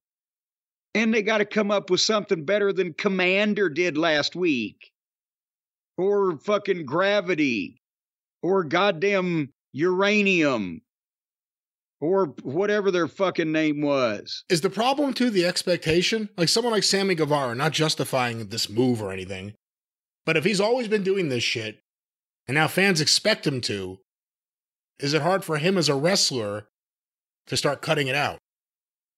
Well, it shouldn't be, because he's going to make the same amount of money because he's under contract to Tony Khan, who fires no one. And at the same time, he's not over, and the people don't really fucking like him anymore, so it ain't going to make a goddamn difference if he doesn't try to kill himself in every fucking match. If he maybe figured out a way to cut promos and come up with a personality that the people were... The only time the people liked him was when he wasn't acting like his real self. Once people see him exhibit some kind of his real self, he becomes a heel. And then they take him off TV, or he's hurt long enough that they forget about it, and they cheer for him a little bit when he comes back until they get sick of him.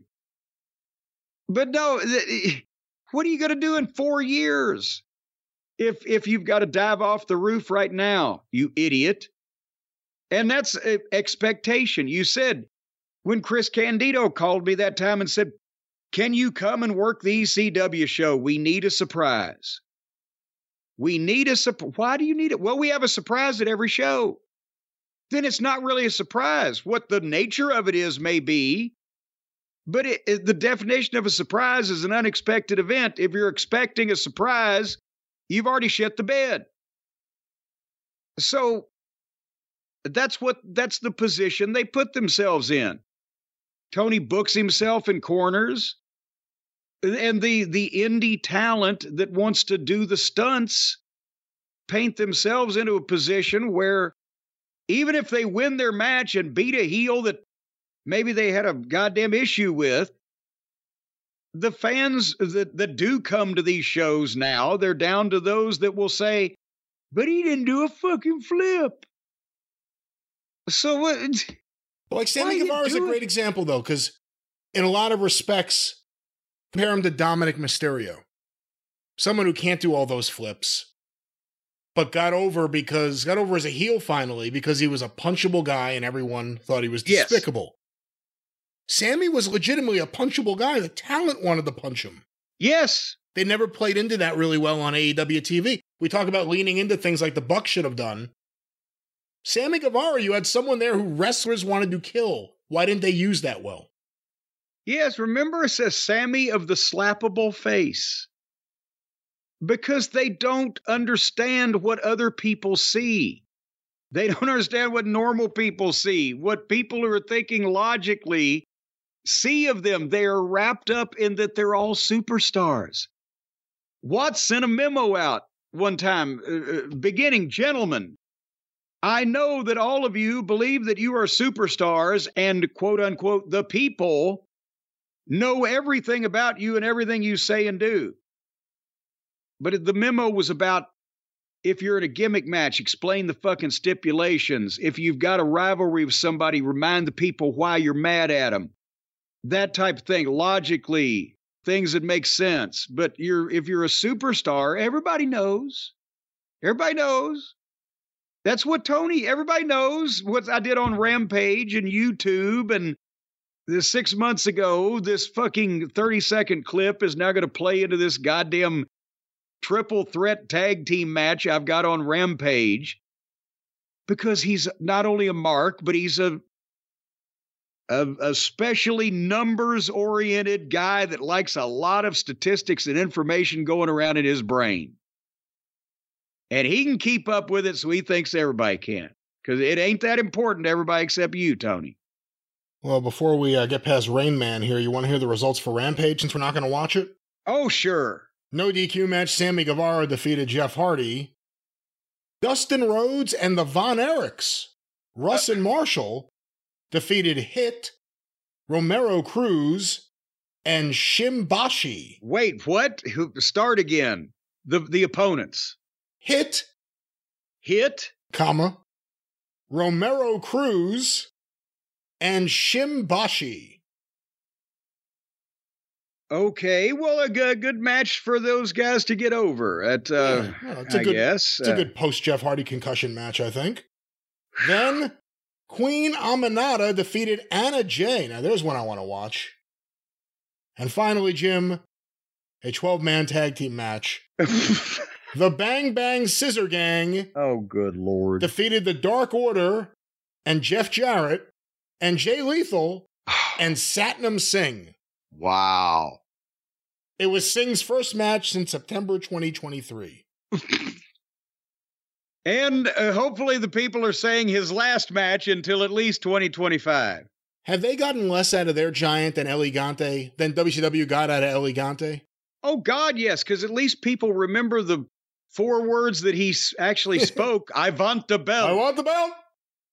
I mean, that obviously the guy can't do anything or he would have been doing it by now, but still you could use just a human being of that size and just stand him in the right place and you ought to be able to get more out of him. But they put that on national cable. That's all I've got to say. But Jim, one last thing on Dynamite. Apparently, during this taping, off air, I have an image here. The AEW roster on their stage. Dynamite 200 in very colorful graphics. Thank you, Tony Khan. So a lot of the listeners have been sending this wanting to know your thoughts on AEW, specifically Tony Khan, producing a graphic that says, thank you, Tony Khan, so that the audience could celebrate Tony Khan. What are your thoughts on this? Well, and the talent was out there, right? Like the memorial gimmick. Is that what you're saying? They were paying their respects to their careers. Because most of the talent looks like they're ready to be laid out and have words spoken over them. And somebody again on a number of people on Twitter and the internet brought this up. In the WWE, when they reach a big milestone, they are smart enough to brag about it by thanking the fans for it. Right? We made $1 billion at WrestleMania. Thank you, WWE Universe. So it shows how big their fucking throbbing, massive, erect dick is. But they're thanking the fans for the fluff job. They're bringing it, right? It's all because of you guys. No way we'd have got this hard without your finger in our taint. In your taint? In and around the taintal area. But with AEW, they have to keep the angel happy. They found an angel, as good old Bert Prentice would say, and they got to keep him happy. I'm not saying that Tony said, tonight's number 200, I want a big graphic that thanks me. Everybody else came up with it. All the production people that are making a living there because Tony Khan doesn't need to make money. And all the wrestlers that are making a living there because Tony Khan doesn't need to make money. They all, I'm sure, got together and said, hey, Tony, look what we're going to do. And Tony, because he's dreamed of this since he was but a wee little lad, just a wee little lad, wee-weeing in his own little bed, and then having Cadbury the butler come in and change the sheets. He's dreamed of this, and he wants the wrestlers to tell him that he books good, and he wants the wrestlers to tell him that they're his friends, and he wants the fans to tell him how much that they appreciate him bringing them the greatest wrestling they've ever seen. And also it's vindication that when he was writing for his two other friends, and believe me again, for the new folks, we're not making this up, this is from Tony, when he booked Dynamite, when he was a teenager for his two other friends in the fantasy booking message board thingy, now he's getting these people to thank him for doing it for real. So instead of our 200th episode of Dynamite, thank you, AEW fans, for sticking with us all this time. Well, I guess that'd be a lie. They didn't stick with them. They've lost a few 100,000. But thank you to the fans, or thank you to the viewers, or giving the public hope that something may be worth a shit. They thank Tony Khan. Because that makes Tony happy. And as you know how Vince Sr. used to say, as goes the garden, goes the business? Well, now it's as goes Tony, goes the business. He's the only one that needs to be happy. He's the only one that needs to want it to continue. And it will, no matter what the fans or the other wrestlers or us or anybody else says about it. But there's a lot of, we're not just talking about wrestlers. Somebody sent, I think this was a combination Dynamite and Rampage taping, or Dynamite, whatever they do on the Wednesday nights. But somebody sent a video out on Twitter here, this was several weeks ago, of the AEW television, I guess, hotel parking lot, because they were at a hotel And they started panning the video, and they had literally a dozen 18-wheeler semi-trucks all painted with the AEW talent and the AEW logos and everything. So it's not like they contracted Allied Van Lines to fucking move their TV equipment. They've got a dozen fucking trucks, and they bring a dozen trucks full of shit to these NBA-sized arenas and set it all up, and the crew that takes, and the fucking time, and the expenditure, and the fucking effort to draw 2,500, 3,000 people in a 20,000-seat building, and to do a television show that, except on Wednesday nights, as we mentioned, has about the same number of viewers as a lot of our YouTube clips.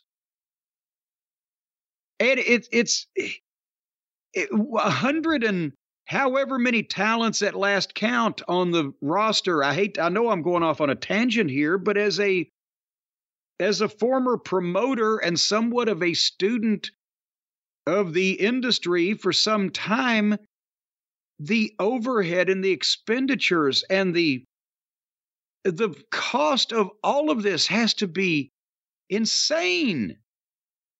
It's not a business. It's a traveling goddamn Grateful Dead show where one guy's bankrolling everything and everybody's just along for the fucking ride. Well, we shall see if Tony finds his pig pen. But Jim, what Tony can find when he gets home finally on his doorstep would be a box of awesome. Okay. Leave it to me again, ladies and gentlemen, to turn this into a description that you will love. And you will, you always want awesomeness in your life, Brian. I think we can agree on that. You want some awesomeness. Yeah. But if you know the awesome that's coming at you, then sometimes it's not so awesome. But if the awesome comes at you when you least expect it, then it's even more awesome. And that's why it's always a pleasure, because you're having a bad day. And maybe you've got the creeping crud, the rockin' pneumonia, the boogie-woogie flu, and the life is just treating you unfairly. And then suddenly you look out there, and there's the mailman. And he's carrying a box, and it's from Bespoke Post, because it is your box of awesome. And you realize, see, that's me hitting my head. You realize, boom, it's the day that the box of awesome comes. And then you get in that box and it's so awesome. You tell the mailman all about it. Sometimes you beat the mailman up and take the rest of his mail to see if he's got another box of awesome. Because once this first box of awesome... We don't do anything that is a federal offense. No, we do not. Well, once this first box of awesome hits your veins, baby, you need another hit instantly. So if I were you, I'd snatch that mailman by the goozle pipe and rifle through his bag and see if he can give you another hit of awesome box. That isn't going to happen. That isn't suggested, and this is metaphorical intravenous use. Well, just if the mailman is bigger than you are, think twice about it. But folks, all you got to do to brighten up one of the days of your month, and then all you got to do is worry about the other 30 or 29 or 28 or 27, depending on the fucking month of the year. You go to boxofawesome.com. And then you look around at that site, you take their quiz, and because your answers are going to help them pick the right box of awesome to send you, because they want to know what you're interested in. They don't want to send you things you're not interested in. No, become that person. Because then you might just kick the mailman in the balls and tell him to shove that box because it's not awesome. They want to please you, because the mailman's health depends on them having satisfied customers. So, it's free to join, and they release new items every month across a ton of different categories. We've talked about, do you know what I just got here? And I actually, goddamn it, where's my card? I thought I had my card here with me. What do you got my card run down so low for, Ron? Well, I'll tell you what it was. 2 incredibly beautiful crystal cocktail glasses came in this box, along with a bourbon whiskey scented candle. Well, we're in Kentucky, and that's where they make this shit. Not the candles, but the bourbon whiskey. And some other cocktail items. And if I had the card, I'd tell the people what it was. But you got to go to boxofawesome.com to find out.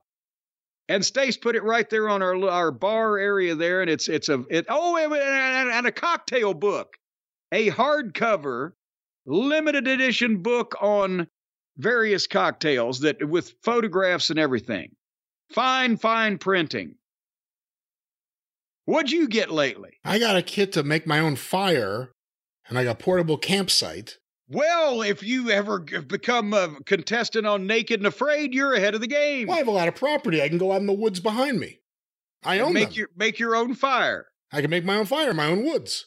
What's better than that? Ladies and gentlemen, in a world where Brian Last stars in his own movie, Quest for Fire, you can join boxofawesome.com. And when you become a member, folks, you're going to have access to stellar discounts across a plethora of products. Sometimes they take 30% off or more. I'm just telling you, as a heads up, you're sometimes going to get 30% off or more on some of these items. And with each Box of Awesome, you're supporting the small businesses. We've mentioned 90% of everything that comes in a Box of Awesome is from a small, up-and-coming brand that the folks at Bespoke Post have taken under their wing, relieved of their merchandise, and are now making a fortune on mom and pop's hard work.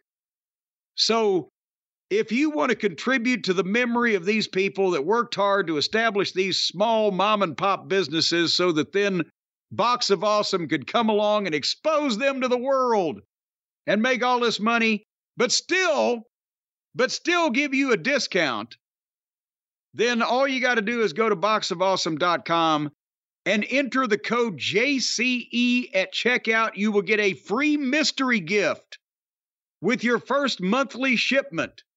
A mystery gift. You don't know what it is till it comes. Then you open it up and you go, holy shit, they sent me one of these.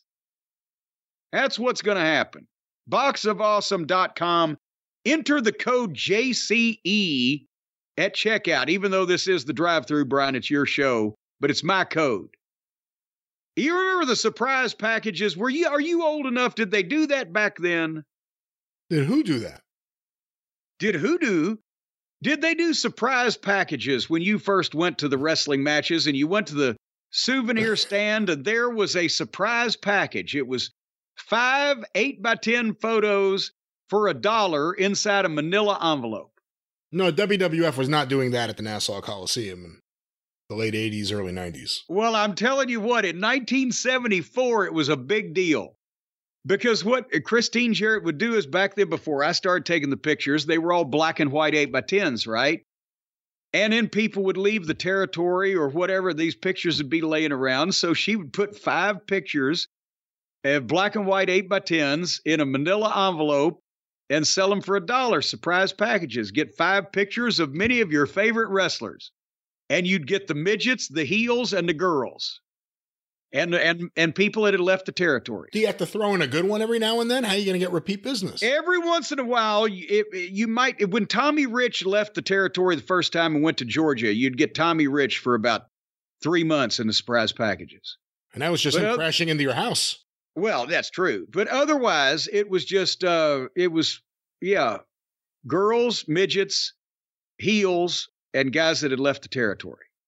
Well, none of those things are in the Box of Awesome, but you can get your own Box of Awesome delivered right to you. One more time, what's that promo code, Jim? JCE is what that promo code is. Free mystery gift with your first monthly shipment of the fine Box of Awesome. That's right. Get your mystery date with JCE and Box of Awesome. Hey! Hey, what? Mystery date? Now, wait a minute. Wasn't that your favorite game, you told me? No, I liked Operation, except for that goddamn writer's cramp. Did you have a favorite board game? I used to.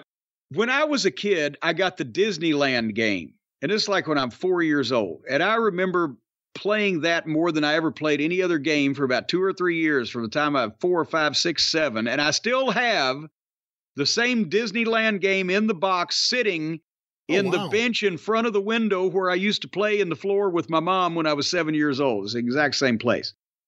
But then I went through a Clue phase, and I enjoyed playing the Clue. I liked Colonel Mustard. He was a friend of mine. But normally, most board games, you play them every once in a while. Played Monopoly, blah, blah, blah, but nothing on a habitual basis for many, many years. But I liked Trivial Pursuit when it first came out. Yeah, that's fun. It's still good. It didn't change too much. Well, but now if they do new trivia, I don't know anything trivial from the last 30 years. Well, now they do different theme ones. You can get ones that are specifically about the 80s, ones that are about history, ones that are about a band or a show, whatever it may be. Well, there you go then. Well, there you go. And once again, the Box of Awesome, promo code JCE. JCE. You ought to write it down, then you wouldn't have to ask me so often. Well, people like to hear you say it. That's what it's all about. Yeah. Speaking of what it's all about, we're going to get to your raw thoughts in a moment. The staff of TNA, the roster of TNA have sent a letter to Anthem in support of Scott D'Amore. Insubordination, eh? I have this letter here. Len and Scott. TNA Impact is not just our employer and the company for which we work. It is a family. A family that each of us has grown to love and cherish and trust with our bodies and our careers until WWE calls. I added that part. A family for which we feel deeply and that desire above all else to protect. And that desire to weird phrasing. We are deeply saddened by the decision to remove Scott D'Amore from the TNA Impact family. Scott is a brilliant wrestling mind that has guided this company and has positioned it to take the next step upward in our industry. Scott is also so much more than this. He's a trusted friend, a confidant, a teacher, an advisor, a brother, and a mentor who happens to have a gun pointed at me as I write this. To so many within the TNA Impact family. Scott has been the heart of the TNA Impact family for over 2 decades and through losses of millions of dollars. He just recently helped a crippled squirrel across the road, narrowly avoiding a collision with an 18-wheeler. Len, and that's Lenny Asper from the Asper family, owns Anthem. Len and Anthem have been instrumental. I wonder if he always had an aspiration to be an executive. Len and Anthem have been instrumental in supporting and building this company back from the ground up. The contributions of Len and Anthem have never gone unnoticed by anyone in this company, and we want to make sure that Len knows this. TNA, simply put, would not have survived without Len and Anthem. Not just financially, specifically financially, not just financially, but with the undying faith in Scott and us to revive the company that was on the brink of death. Len and Anthem are the foundation that TNA has been able to build upon. We would not have made it back to this point without both of you, in caps. The fans know this, and the TNA family knows this. All right, so before we get to the turn here, after they buttered up Lenny Asper, what are your thoughts so far on this letter? The idea that talent, we'll read the rest of it, has gotten together to issue a statement or issue a missive to management. Well, it's not new in wrestling that the talent generally backed the booker. Let me rephrase this. In the territories, the booker was usually more popular with the boys than the promoter, because the booker was usually one of the boys or had been one of the boys and was the guy that had brought that particular talent into the company and had give him the spot or pushed him maybe or give him a new gimmick or done whatever for him. The promoter was the owner and the person who footed the bill and ran the shows ultimately and blah, blah, blah. But that was generally, again, a businessman who had been in that same part of the country for years and years, whereas bookers, being one of the boys, or usually would have known a bunch of these guys and been in a bunch of different places. So you were always closer to the booker, the representative of the talent, than the actual promoter, the owner of the company.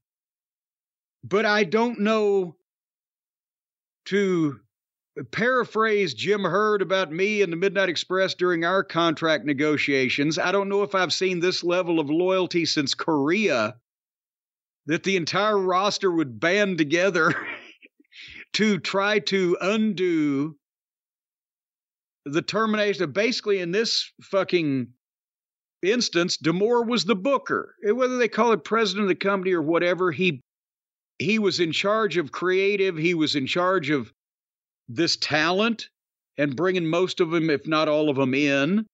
So he did and making the TV show what it is supposed to be. He did the booker's job.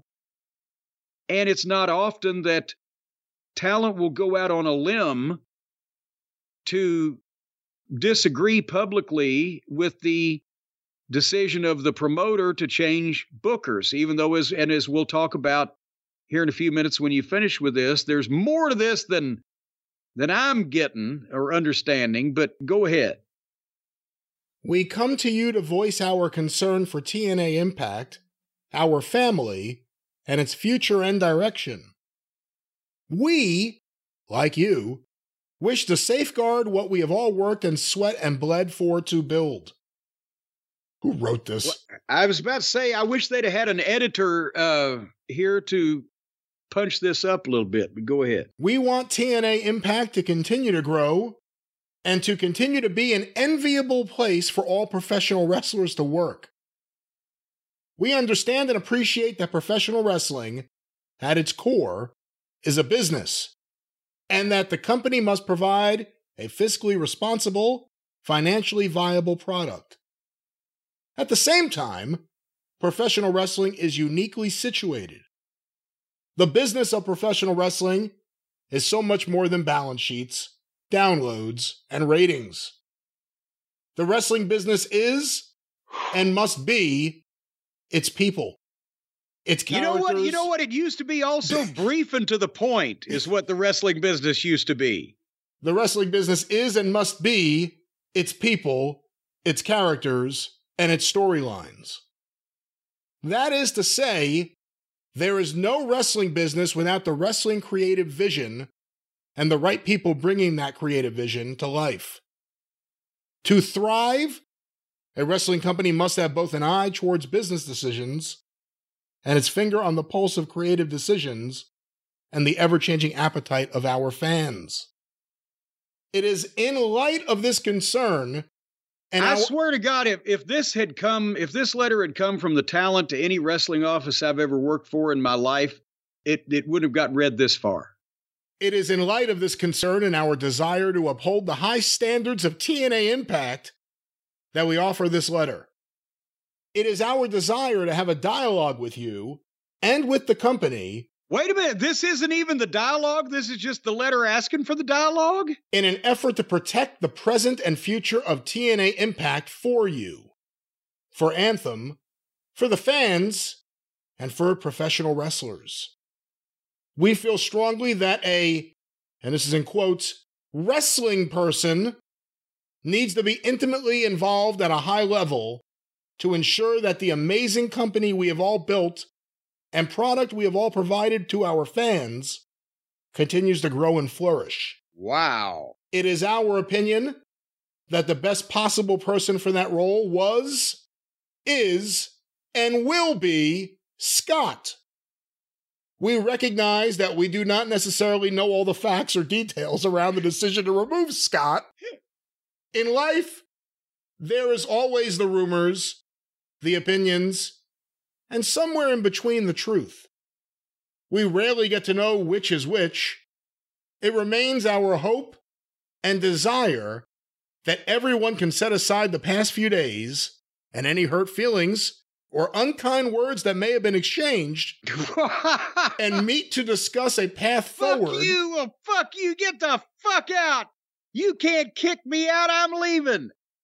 And meet to discuss a path forward that preserves the TNA Impact family we all hold so dearly.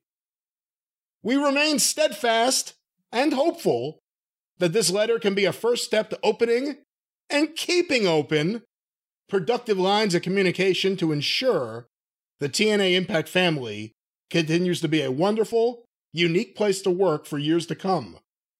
We ask and implore you both to come together and create a resolution that will reunite this family once again. We look forward to hearing from you and continuing this dialogue. Signed, your TNA family. Good Lord. Well, I think there need to be some DNA tests done. What a bunch of dummies. They should fire every single one of them. We know this is your company. You're trying to make a business. And we know that we haven't really been lighting anything on fire ever. And that the Carters lost millions of fucking dollars on this project, and you were stupid enough to buy into this thing just because you needed programming, and you funded all of this crap, even though it's not making any fucking money, any real money. We know all that. However, do what we want and hire the person who has not brought you to that level that you need to get to. What is this? But now, having said that, what is this? let me, first of all, I guess it's a younger generation that thinks that, they can do things like this, and that the boss of a big company won't say, who are these fucking people, right? Get these fucking people out of here. But also it indicates... Who isn't replaceable in TNA? Well, but I mean, even this is part of the problem. They're not all wrong. The talent is not all wrong. They're just not taking the best fucking yellow brick road to get to Oz. You need a wrestling person in charge of a wrestling product. That's the one part they got right. That they think that this letter is going to do, especially that it's out in public, that they think that that's going to do anything. They're crazy, and they've never worked in goddamn corporate America. But having said that, it's obvious that they think, and probably rightfully so, that Anthem putting whoever this fucking guy is that nobody has ever heard of in the wrestling business in charge of their wrestling company. It's going to be a Jim Herd. It's going to be a Kip Fry. It's not even going to be a Mark project like Tony Khan or your average lottery winner that, starts up Wrestlicious or whatever that loves wrestling. And it's going to be some corporate executive that don't know shit from apple butter about what the fuck is going on or should go on. And so you can tell that the talent is scared shitless that they've got this close to what they think might be success, and it's all going to fall apart without D'Amore or in charge, because there are wrestling people there of some description and some experience at least, but they're not in any position of authority without D'Amore. The corporate owners are the ones who can tell everybody what to do. So now that they have appointed one of their own, who's going to, is there any guarantee that this guy's going to know what the fuck is going on with the wrestling business? Probably not, from every previous example. So yeah, the boys and girls should be shitting themselves that this could be bad, because this could be very bad.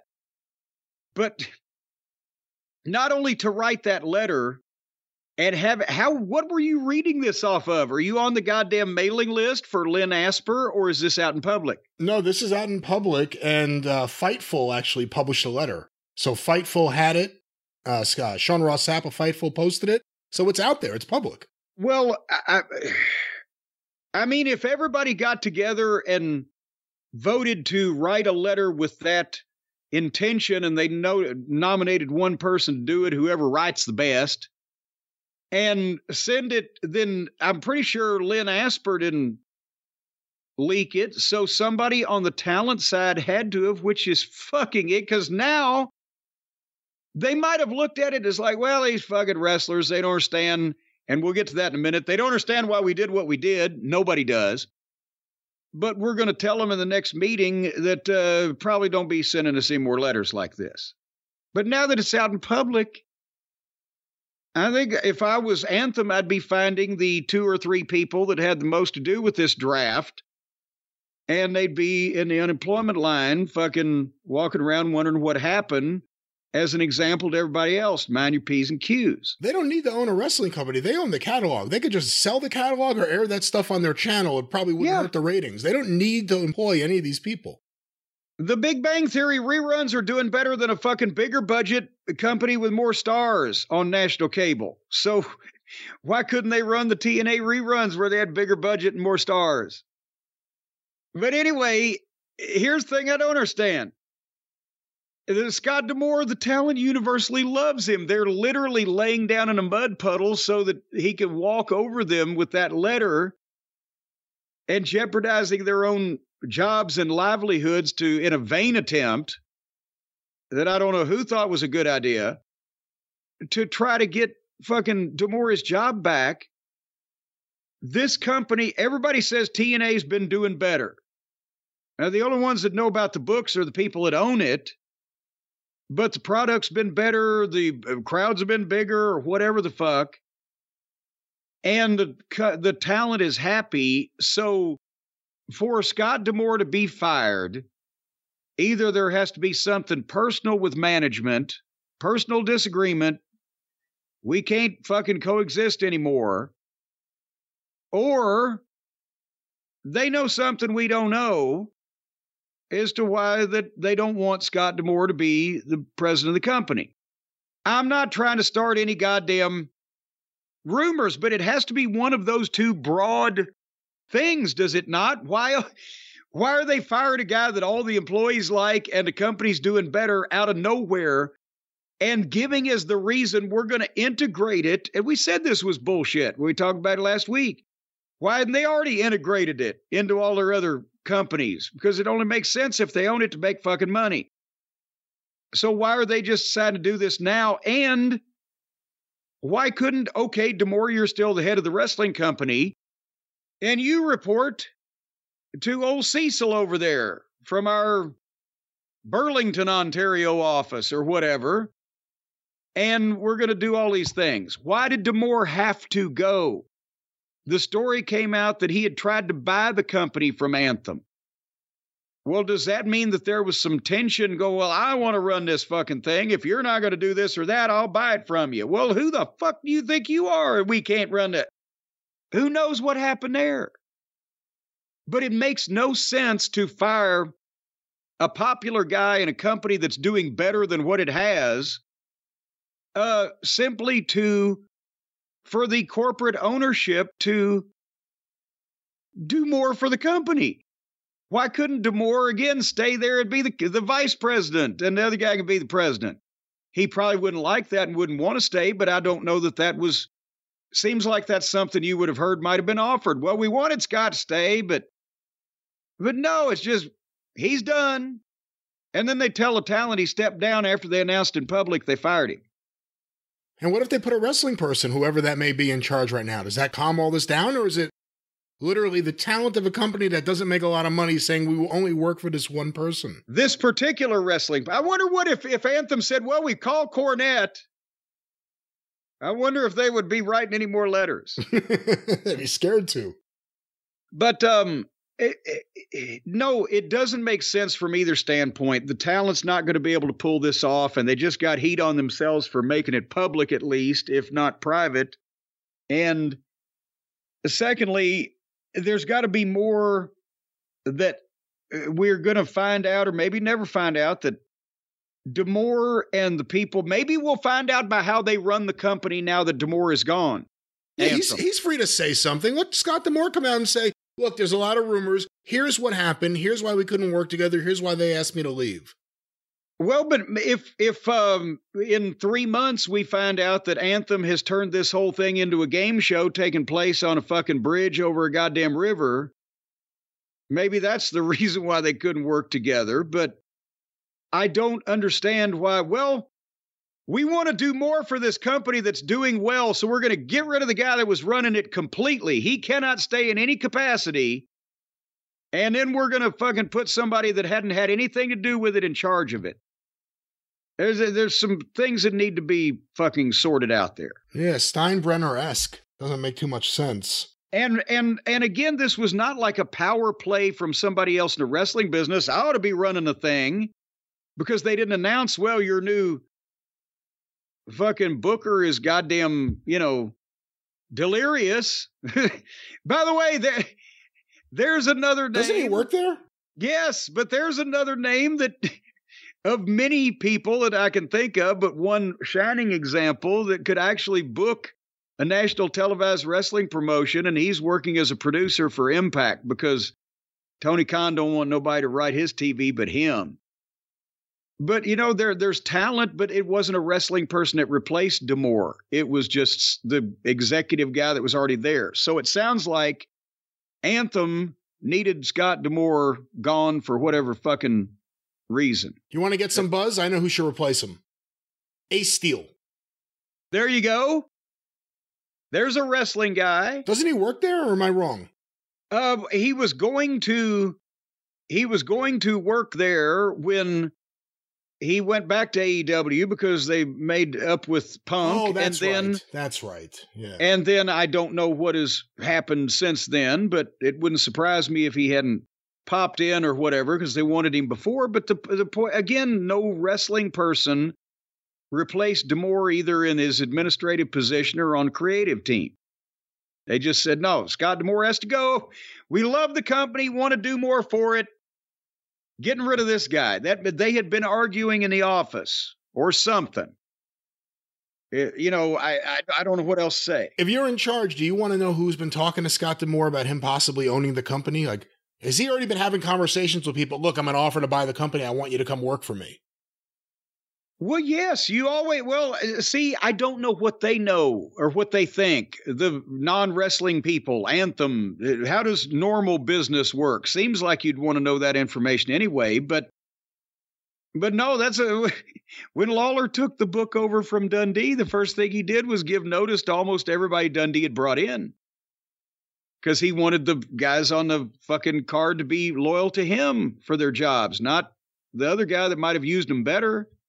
Because they might spread that word around. That's wrestling. Well, we will see if it is still no more D'Amore or D'Amore no more, or if there'll be more D'Amore at some point. No more D'Amore or more D'Amore? That is the question. Maybe a class in how to write a letter may help some of those people. But Jim, let's move on to bigger and better things.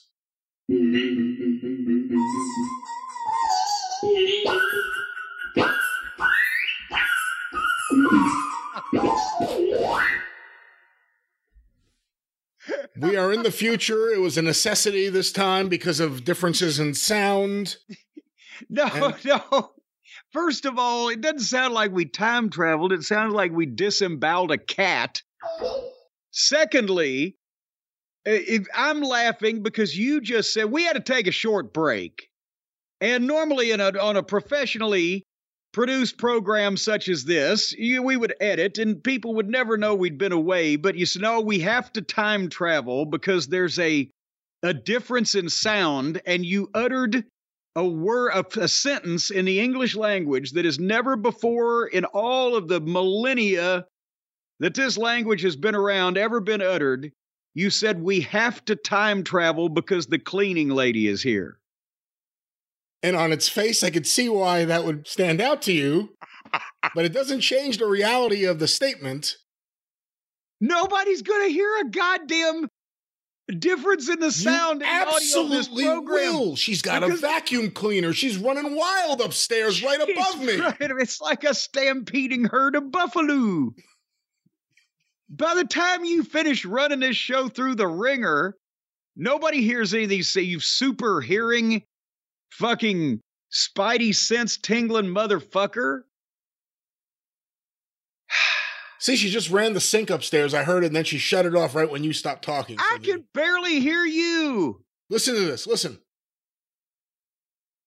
There's nothing there. There is noise. It wasn't even there. It is there. It is loud. It is in the background. It sounds like someone's like, what a fucking, they're power washing my windows is what it sounds like, but there's no one there. Were you the little member of the DeFranco family that chimed in with, I can hear your heartbeat. I can hear your heartbeat. I'm surprised you don't hear people's thoughts when you're walking down the street. Well, I can't hear their heartbeat or their love beat or anything else that's going on over there, Mr. Quoting the But when we meet, it's a good vibration or a heartbeat. It's a love beat. Ugh. And when we This is what you were into. Good sensation. Listen to my heart pound. Listen to my love sound. Temperatures rising higher, higher. Can't hold back. No disguising, 'cause my heartbeat. It's a lie. You can cut me off if you want. You're lucky you became famous on TV. No one would ever talk to you. What? This singing, this awful defacing of music, even bad songs. What that? Are you calling the DeFranco family's only major hit of a bad song? I fie upon you, sir. They were like the wannabe Osmonds. Like, hey, the Osmonds did it. Let's try it too. Everyone get out there and sing something and move around like a white person. Well, it's a big country. And there need to be two groups of Osmonds. Listen to that noise in the background. What? It sounds like she's drilling. It sounds like there's a power drill or something. What kind of cleaning are you having done? I don't know. She does a good job. I can't take that away from her. She certainly sounds like she's cleaning your pipes. She gets an A for effort. Anyway, is this still a program, or are we just...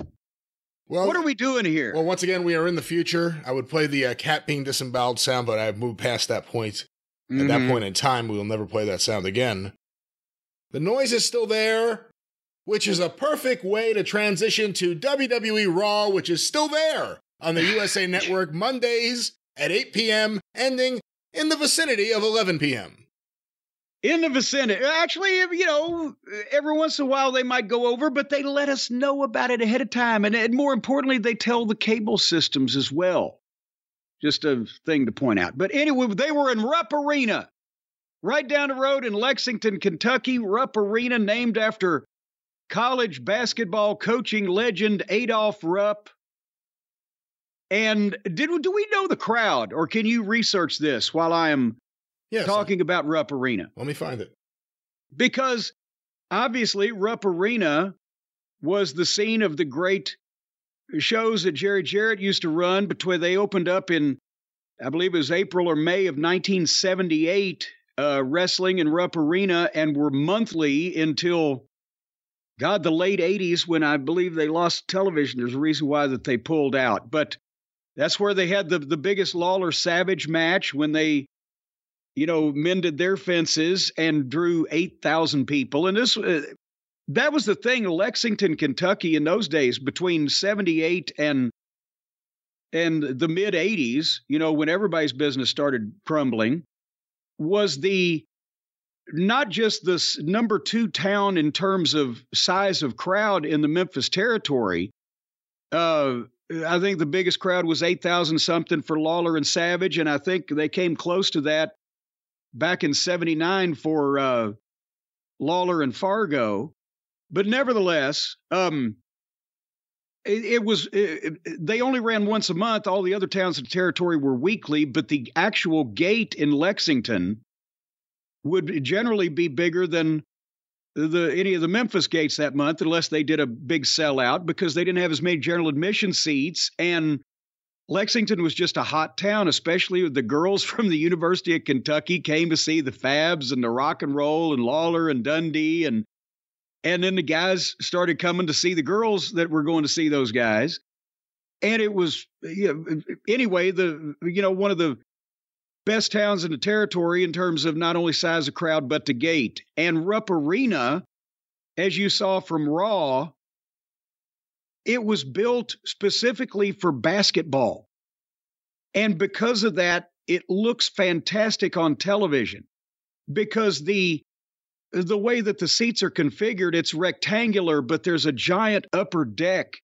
I think they finally put chairs in. When they first opened in the 70s, they had bleachers, so they could literally get as many people jammed in as possible in the upper deck, and seat 10 or 12,000 in the lower bowl, and then another 10 to 12 in the upper bowl, or in the upper seats, because it seats 23,000 for basketball.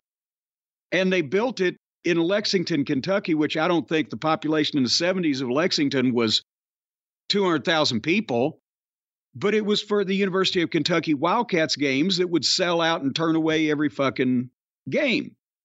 And otherwise, they couldn't get anybody, but like the Rolling Stones could sell out Rupp Arena. Otherwise, for the first couple of years, you couldn't find anything that could really fill that building. So they were open for some dates, and they had an apparatus where they could put a curtain down the middle of the building.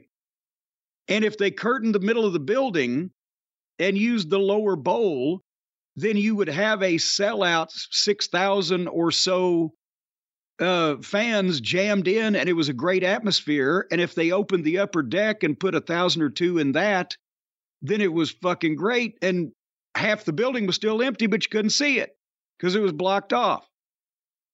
But anyway, point I'm making is when there's, and the WWE filled it up for pay-per-views in the Attitude Era, when there's floor seats and combined with the way that it's built where the bleachers go straight up from the sides of the basketball court straight up, all you can see is people from any angle.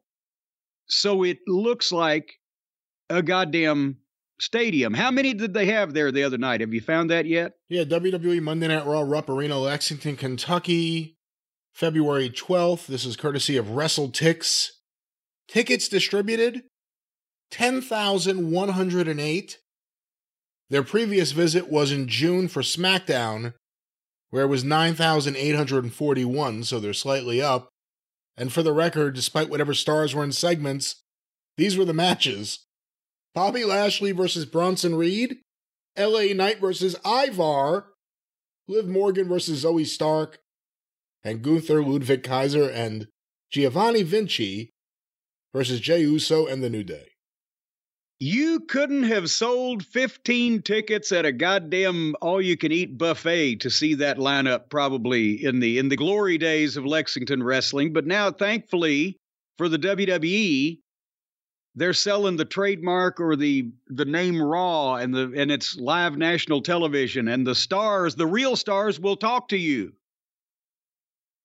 But anyway, I noticed, and if anybody wants to go back and look, they've got 10,000 people there with that stage, and the fact that they've got some people dribbled into that upper bowl and it's dark up there. They made a 23,000 seat building that had 23,000 plus floor that had 10,000 whatever people in it. Looked like it was goddamn jammed. Did you notice, or you just saw more people? There are no, across from the hard camera, there's no big walls like some arenas have. There's no big entrance way to a vomitorium, as they say, to the concession stands. It's just fucking people. Did you notice? I didn't realize just how big the building was because, most of these buildings now, if they're not curtained off, it looks like they are because that's where the stage is. That's where everything ends. The stage is the end of what you see. But it looked pretty good. Oh, yeah. And again, I hate to give it to them, but my Cardinals have shit the bed and fell back in it, as Grandpa used to say. But the University of Kentucky for years has been a powerhouse in college basketball, and they got that arena almost 50 years ago in Lexington, Kentucky. This seats over 23,000 people just because of that fucking program. And every rich motherfucker in the state of Kentucky went to UK. Anyway, yeah, they started out with that 6-man tag team match. Gunther and Kaiser and Da Vinci and Kofi and Xavier and Jey Uso. And it went for a long time. And I mean, we love Gunther. He's one of the top talents in the business. And his boys work hard. They have tried to make them somewhat more serious. I think we both would agree over the past few months, whereas they were really goofy flunkies at one point. But, I didn't want to see half an hour of this match. Did you? Just be honest. No, I certainly did not. And no. And I knew who was going to do the job. Well, yeah. At least I thought I did. Well, one of either Kaiser or Da Vinci, and now Da Vinci. It's always Da Vinci. No, it's always Da Vinci. Well, it used to be Kaiser. I guess they've helped him out a little bit. But a random observation. Jey Uso, he is so showboaty.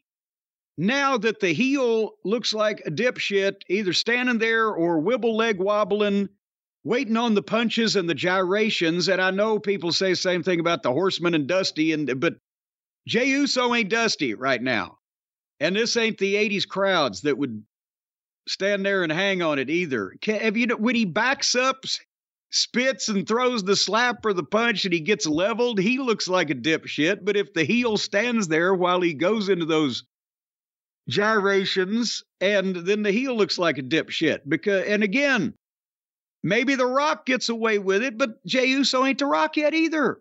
Do you see where I'm going with it?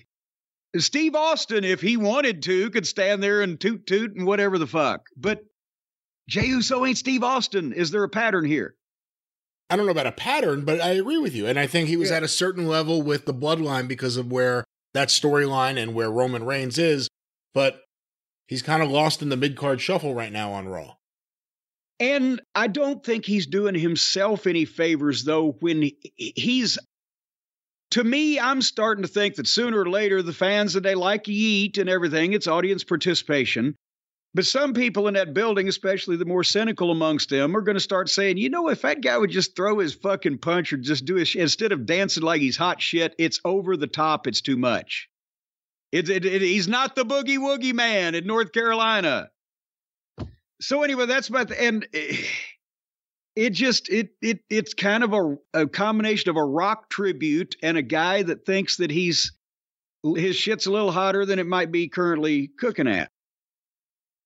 And that was that. And he beat old Da Vinci with the splash off the top rope. But and they followed that with the WrestleMania kickoff package. We've already talked about the kickoff, but they did a nice recap of it. But did you see the next little pre-tape package they did on our friend old Andre? I did. I get a kick out of him talking, so I make sure to watch his stuff. But here's the thing. I understood him. I mean, it was, you have to listen, but still, he spoke slowly. He enunciated it to the best of his ability. And more importantly, the company putting him on television didn't just stand him out there for a minute to fucking gargle dishwater and with nothing to say. They produced him. They gave him material to say that is about himself to get himself over. Meanwhile, they edited the video. He looks like something. When he spoke, we needed neither subtitles nor to just be left scratching our heads. You could understand what he was saying, and he's putting himself over.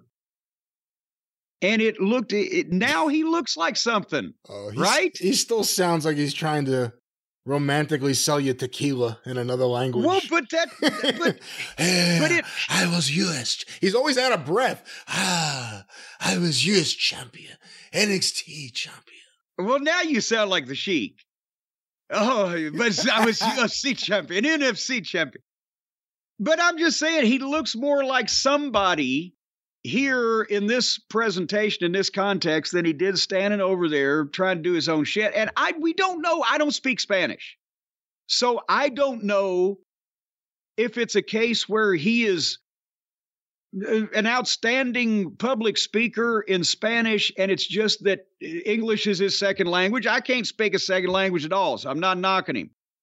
But I don't know whether it's his accent that prevents him from being able to communicate effectively in English unless he slows it down and he's produced, but that's the dims to conditions what prevail. So they went and used that to some advantage here. And I mean, it could be, is he, and I say this with love, is he a Bobby Eaton in Spanish? Is he just a guy that a lot of people have trouble understanding him speak? I don't know, because I can't understand what the other language that he's speaking to begin with. But they've at least nullified some of that disadvantage here. Is that an unfair thing I just said about this? Well, we'll see, because again, it's just a promo package. He has to actually get over in front of the fans. That hasn't necessarily happened on the main roster. It happened in NXT when he was with Zelina Vega. The other thing is he's stronger as a heel. Is he being presented as a babyface? No, I didn't get that here. I just got that he's just a cool guy that thinks he's hot shit. That's what you see when you see him? That's a cool guy. That's a cool guy that thinks he's hot shit. It's like George Costanza with Dan Cortez. Yeah, now that we've had the weather, we'll go to the sports. But anyway, So now we're about 40 minutes into the show because of that marathon 6-man, but the Elimination Chamber qualifying match, Bobby Lashley and Bronson Reed. And I swear to God, this matchup does neither one any good because it's like two Volkswagens trying to break dance. They can't, you've diminished Bobby Lashley's size and power and strength and his physique and everything because the guy he's in there with is a fucking, monster himself. But at the same time, Bronson Reed, you can't have Bobby Lashley being thrown around like a fucking rag. And they're punching and clubbing a lot because they're not going to be doing high spots. And there's no, it's like, if it was two magnets, there are two positives and not a positive and a negative. How else could I convey this clash of styles? I don't know, because it didn't have anyone that was involved in any of the main shit. So it was one of those matches I had on waiting for. That's kind of where I am now with my fandom of a lot of this stuff. I'm not really into throwaway matches, even if it's an elimination chamber, eliminator, whatever the fuck it is. Qualifier, not an eliminator, qualifier. I mean, I kind of thought I knew who was going to win. I kind of thought I knew who was going to win, and I kind of thought, if I want to get something to eat, I got to pick and choose my times. Lashley versus Reed versus, I don't know what's next. I mean, they screw me if it's like Valhalla and Ivar and the models, but I took my chances and I used this match to go. And Bronson Reed, we liked him. I liked him, and I still do like the concept of him. But I didn't like Mr. Nice Guy, and I don't know, he comes and he goes. He's kind of like an AEW guy over here on this program. But just stylistically, and to get Bronson Reed over as an ass kicker that he looks like, dare I say, match him up in a personal issue with a Ricky Morton-esque smaller baby face that you might want to get over as a sympathetic figure who can sell his ass off and fight from underneath this big bully or whatever. And by the same token, with Lashley, they're presenting Lashley as a baby face now, but at his size, look, he can't get a lot of sympathy. But can you imagine saying, if suddenly we could just make an interpromotional match, and he was healthy, MJF as a heel could make Bobby Lashley look like the greatest babyface in the world. Psychologically, the way he'd put the match together and the attributes that he has, that he could fly and still get heat and cheat, etc. You see what I'm saying? Some of these styles fit better with other people's physiques and attributes. And this wasn't it, dog. So I missed nothing. You missed nothing, but actually, no, you did miss probably the biggest pop that got deserved in a fucking match on this show. Lashley slammed him off the top rope, and that brought him up, boy, because boom, and then he speared him 1, 2, 3. But that was a big pop in an actual match instead of a pop in an interview. And yeah, Lashley, speaking of interviews, I think it was on Inside the Ropes, our friend Kenny McIntosh over there across the pond. But the fucking clickbait headline of the thing from Bobby's interview, I'm kidding, Kenny, I love you, was WWE superstar explains when he almost killed Jim Cornette. So, of course, a lot of people wanted to delve into that a little bit further, but it was true. It was not a false. Did I tell you a story when Lashley gave me whiplash for 2 weeks? I couldn't drive or turn my head. I think a long time ago. I don't remember the details, though. But basically, he was telling the story of this, and he was explaining that it was an angle on OVW television. I was the announcer, but I was going to be at Six Flags or wherever, what show we were building, in the babyface's corner to try to prevent any interference from the blah, blah, blah. And so basically, we didn't do this often, but about once a year, I might take a bump leading up to the big Crusade show or whatever. So Lashley was using a power slam for a finish at the time. And I made it, because he was green, he'd only been here like 2 months, right? I made it clear to him. I said, I am not talking about a power slam. right? Don't power slam me. When I go over the other guy, you're going to grab me and just give me a body slam, right?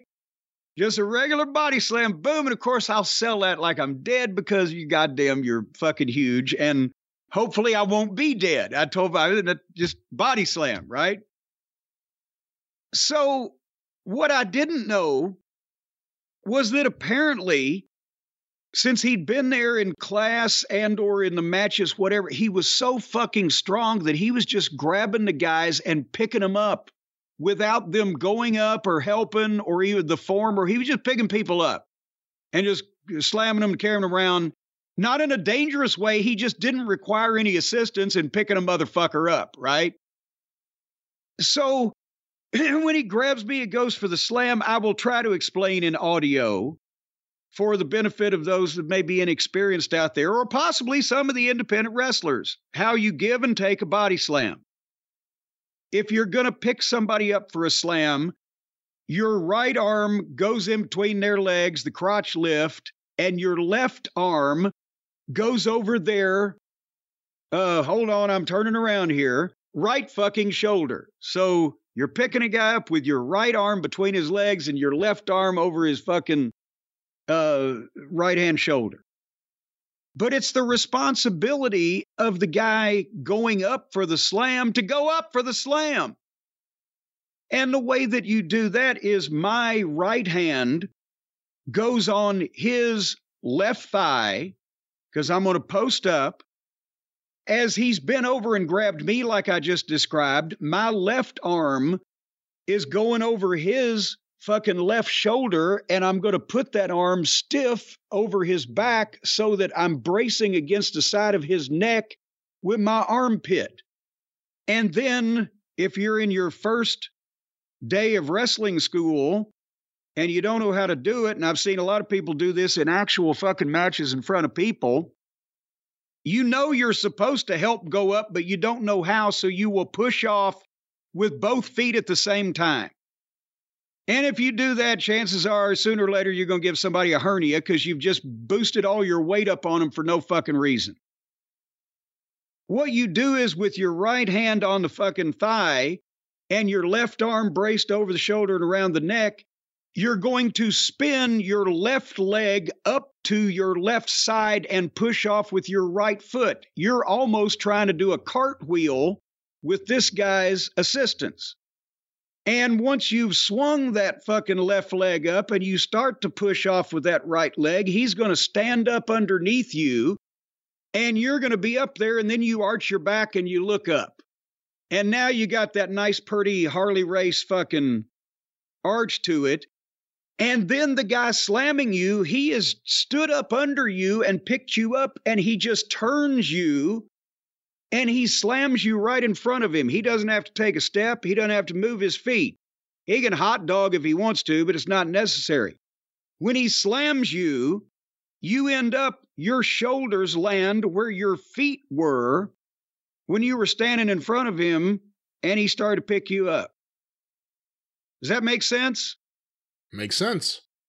Okay, well, that's what I was doing, but that wasn't what Bobby was doing. When I went to fucking spin up there, he just started picking me up like he had everybody else. And in this interview, his quote was, he said, he just went up like nothing. And all of a sudden I was up on top of him for the slam before that he fucking realized he had anything.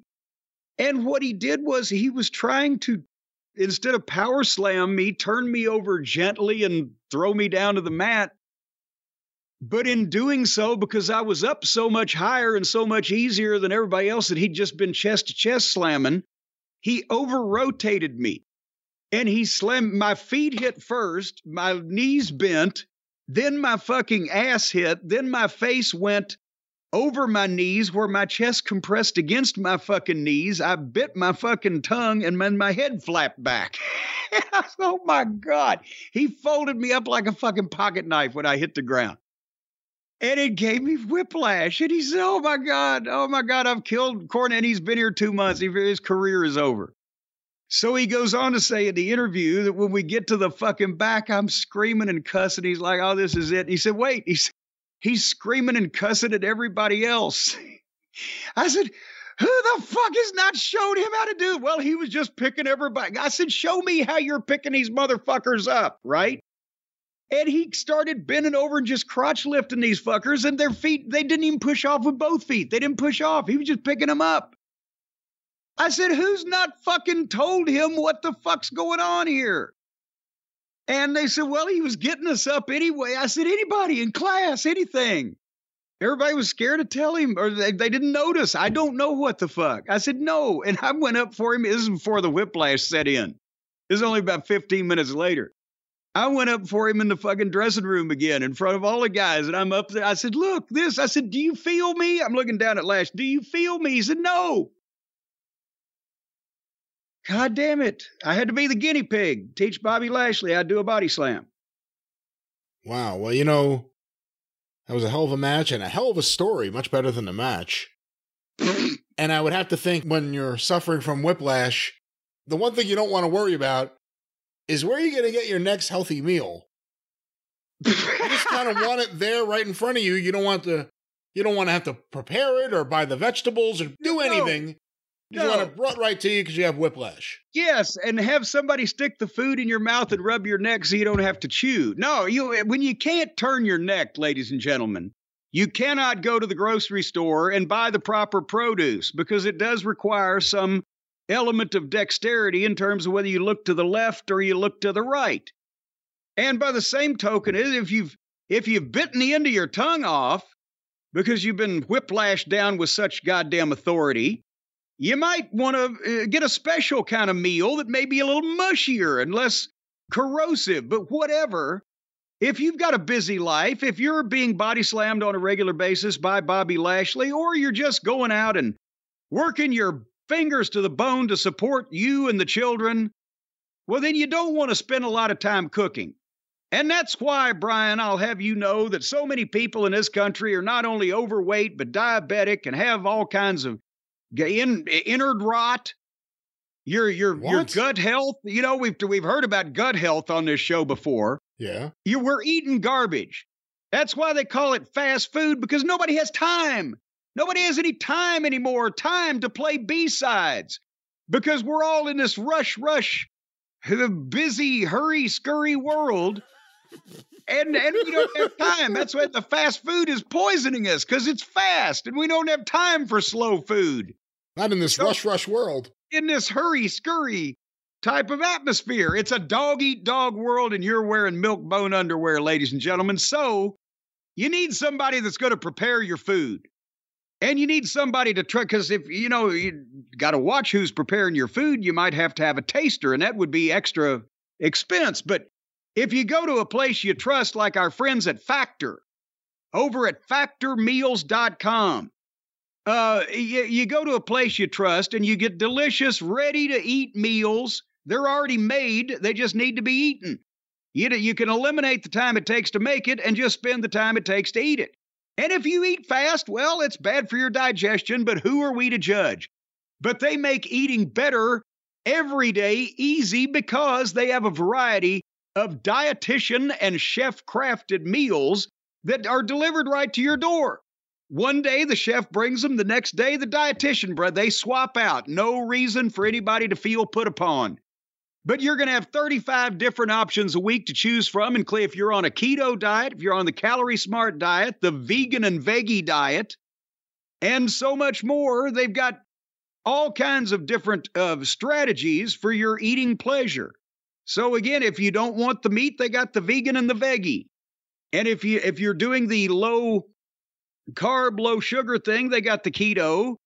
Brian, you and I have picked the Calorie Smart, and I couldn't believe these folks came on board. Stacy has enjoyed these in the past. When she was doing the keto diet, it's boom, it's right there, and you just fucking heat it up and eat it. And they've not only got dinner, they got breakfast. They got, depending on what time of day you might eat lunch, they got the lunch or the supper, saying you can sign up and save because it's less than takeout. Or have you priced the Uber Eats lately? It's it's uber expensive. And also, folks, I'll have you know that this is not some kind of kennel ration type of deal. They have a dietitian look at these things. And it's approved to be not only nutritious, but delicious. Although you'll be the judge of the delicious, but for heaven's sake, you know, for most people, it's quite tasty. So nevertheless, would you like to know how to get involved in all of this? I would love to let the listeners know how they can get involved with all this, whatever this may be. Whatever this may be, the Factor meals, 100% ready to heat and eat, no prepping, no cooking, and no cleanup. Well, the heating is cooking. At least the way I do it, it is. I guess some people do get more flowery with it. But you can go right now to factormeals.com/JCE50 and use the code JCE50. And the reason why the code is JCE50 is you're getting 50% off. 50% off if you go to factormeals.com/JCE50.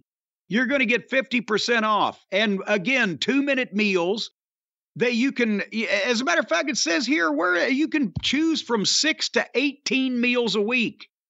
How the fuck are you going to have time to eat 18 meals a week, even if they're quick? Well, there's 3 meals a day if you're having a proper balanced diet. I haven't eaten 3 meals a day in 40 years. I said if you're having a proper balanced diet. Oh, you did issue that caveat, didn't you? Actually, I used to just have 1 meal all day. But I got away from that, and you can drop pounds, drop ounces, but you won't drop a lot of money. At factormeals.com/JCE50 and using the code JCE50 to get 50% off a variety of ready-to-go complete meals approved by professionals and people who know how to cook. Chef crafted, not chef crafted. Crafted, chef crafted items for your culinary pleasure.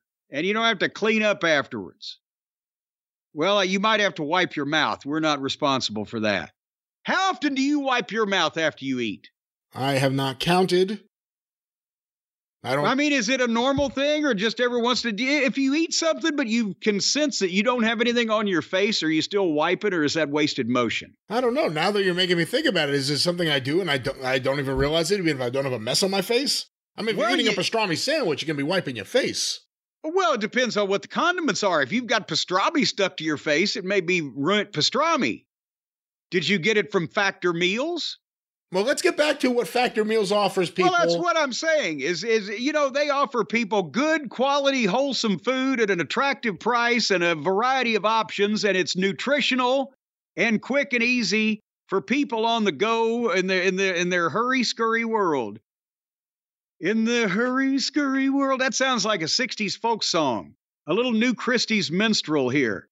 Factormeals.com/JCE50 and use the code JCE50, 50% off. How in the world can it, I mean, even if it wasn't any good, feed it to the kids for half off, right? You're saving a ton of money. Once again, focus on your own personal health and supply yourself with the right fuel to be as healthy as you can be. There's only one dream that you can have. Only one star you can. What I'm trying to say, ladies and gentlemen, very clearly. There's only one factor you need to factor into this. You need to factor this into your life. What's that promo code? One more time, Jim. Factormeals.com/JCE50. Use the code JCE50. You're going to get 50% off. Well, that's Factor, a fine meal I wish I was eating right now. Instead, I think we're about 50% through Raw. Is that correct? Well, no, actually we're not, but we'll pick up time. But why you wish you were eating instead of talking to me? I don't mind talking to you while I'm eating as long as you're not watching me eat. Well, then I feel like that you're just goddamn blowing me off if I'm talking to you and you're just standing there stuffing your face and not fucking paying attention to me. I have super hearing. I'm listening to you with my super hearing. Well, then why are we on Skype? I should just talk out loud in my own office here in my house and you'd be able to hear me. There's a lot of other things out there that would pick up between here and Louisville, Kentucky in terms of sound, birds, rocks falling. Could be a number of things. People clicking off their goddamn devices. So... We were at the 9 o'clock hour. And that's where we came, or what we came here, folks, because I'll say that again. That's what we came here, folks. That's what we came here for, folks. Cody in the ring for a big promo, got a big reaction and chant. The people in Lexington, by the way, always been a wonderful wrestling crowd. So he's getting the chance and everything, and that's where I noticed the great crowd shots. And again, the Rupp Arena was designed because they knew they were going to be on national television and with the Final Four or the NCAA tournament or whatever on some, regular basis. So they wanted it to look sharp. And Cody says the reason that he is able to say that he chooses Roman Reigns or that he'll face Roman Reigns at WrestleMania was the fans. Because the wink and the nod, I'm going to WrestleMania and I'm going to face Roman Reigns, but it was because of you guys. And the people who know that it really was, and they started the "We Want Cody" chant. And he said, I'm just trying to think of how I can possibly repay you. Well, I think there's only one way to repay you. And he looks dramatically at the WrestleMania sign. And they're building this in perfectly with The Rock and all of the statements and the backlash and uproar, because then he says, I don't want to come out here and be emotional and become a crybaby, which is another buzzword because the Cody crybabies. And as soon as he says crybaby, the fans start chanting Rocky sucks. They have ended up with a way where they are able to write this where they know what the fans are going to do and they can bring it up. It's like the fans are working with them. Well, the fans are working with them, but the fans genuinely goddamn. Do you know what I'm saying? They blurred work and shoot. The fans genuinely wanted this and were in a genuine uproar that they weren't going to get it. But now that they know they're getting it, they've been able to write around it where they can have the fans work with them. Yep. This is so goddamn confusing, I can't explain it. Anyway, so they actually pitched to the goddamn footage of Rock on Pat McAfee, who, by the way, is at ringside doing commentary, but on his show, Rock was talking about the Cody crybabies shoving chicken nuggets up their asses, and fucking Cody was he gets the people to fucking laugh. He's like, what are we supposed to do with the nuggets, Pat? I mean, they have succeeded. The show, we don't need the matches. They just come out and fucking talk. And he put McAfee on the spot a little bit, made him a little uncomfortable. And then, still trying to be the baby face-ish. He says, all of us at some point or another were fans of The Rock. And the crowd starts booing again. But he said, I said nothing to defile The Rock's ancestors, and he slapped me in the face in public. The only thing he didn't say is, if you will. And then he said that what that means is I'm going to hit you back. But that's perfect with The Rock. And then here's Seth music. And we get 5 minutes of limp strutting and crowd woeing because he's over. But he's still having to do he has to crouch because he's trying to baby the knee. And it is, I don't know. Could he just not go ahead and do what he did the first week, Seth I'm talking about, and wear the brace over the fucking whatever and say, I'm working on this every day, but I'm braced up and I'm ready to go. Steve Austin wore two knee braces or two new braces in most of his biggest matches. And nobody was like, oh, poor Steve, even if his knees were hurt. But he didn't give the appearance of that. Am I being too nitpicky? Maybe in this case. Well, then they shouldn't have come out and he shouldn't have said, well, I've done all this damage to my knee, but I'm going to be there anyway. Why is this not part of the story that the world champion gutsiest motherfucker on the goddamn roster. He's going to go out there. His knee isn't 100%, but he don't give a shit. Why did they tell us his knee was bad and establish that? And then even if his knee's better by now, why aren't they give him a little, it's better than him having to fucking strut the limpy strut, isn't it? Don't make me come over there. Oh, what are you going to do, the limpy strut? I'll do the limpy strut into the curly shuffle. Ah! So they used to play that during the Mets games. Well, there you go. Wise guy. So Seth says, I was looking forward to facing you at WrestleMania, but I understand you got to finish the story. Okay, now they're establishing some kind of bond here with them after the press conference and etc. We're tying up some basic loose ends here. And Seth Rollins has been on a roll here verbally. If you ignore that he's wearing his wife's clothes and the strutting. But he told Cody, you need to finish the story for you, for me, for Dusty, for the fans.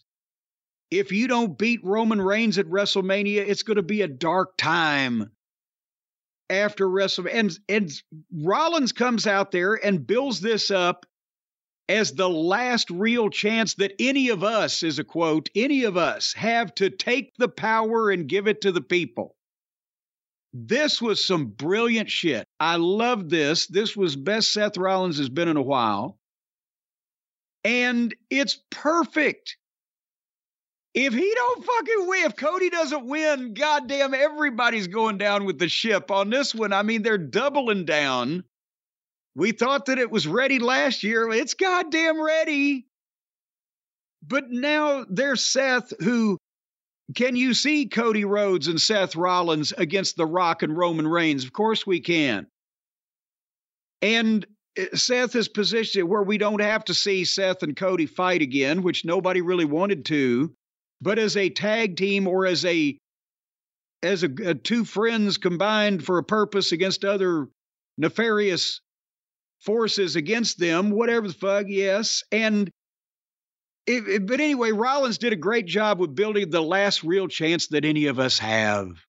Then he says, what's your plan? Last year, the Bloodline was there. What's different this year? Now it's The Rock. And again, Rocky sucks. Rocky sucks. But then Rollins, I don't know if John Wayne would have been this grammatically correct, but he says, you do not have to fight alone, and gets a big pop. And he says, think about it. And off he goes. So, and he did the part about the entitled pricks getting away with everything, and that he's stepping up and then he made the Shield references. He referred to him in Roman's days as the partners. And, so basically he wants to be Cody's Shield. That's what is, but you pick it apart. What did you think Cody was too dramatic, or what's the issue? Whenever Cody's on his own, he gets too dramatic, but he's great at interacting with people and playing off people. Rollins, I'm getting used to this now. He comes out there with his silly stuff, and then he starts talking serious, and he's great. Yeah. Weeks now he's been doing this. I like the idea of people in the company who are competitive with each other coming together because of the realization we have to end the Bloodline somehow. This is our only chance. They're only going to get stronger after this. They've got a new Death Star. It's The Rock. I liked it. So, again, not just WrestleMania. Believe it or not, Brian, from what I understand, I read the paper the other day, and they've actually scheduled April to continue after WrestleMania. There will be life after WrestleMania. Around the world, people will still continue on. So they've got all kinds of goddamn matches here.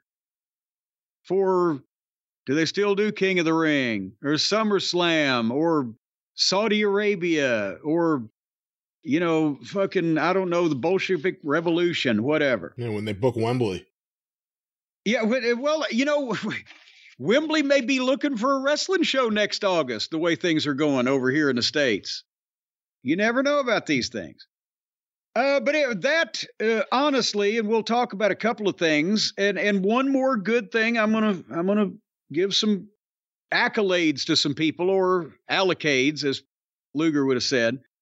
But we did have to sit through Liv Morgan and Zoe Stark, and R-Truth wrestled J.D. Funko. And I make note of this because somebody in the crowd had a sign that said Pork Chop Cash and the Dream Machine across from the hard camera. I didn't watch those segments, so I missed it. Yes, it was. Well, and there was Cornette Face was on the second row all night, but guy looked like he was 6'8", I think, too. So nobody was going to tell him to take it off.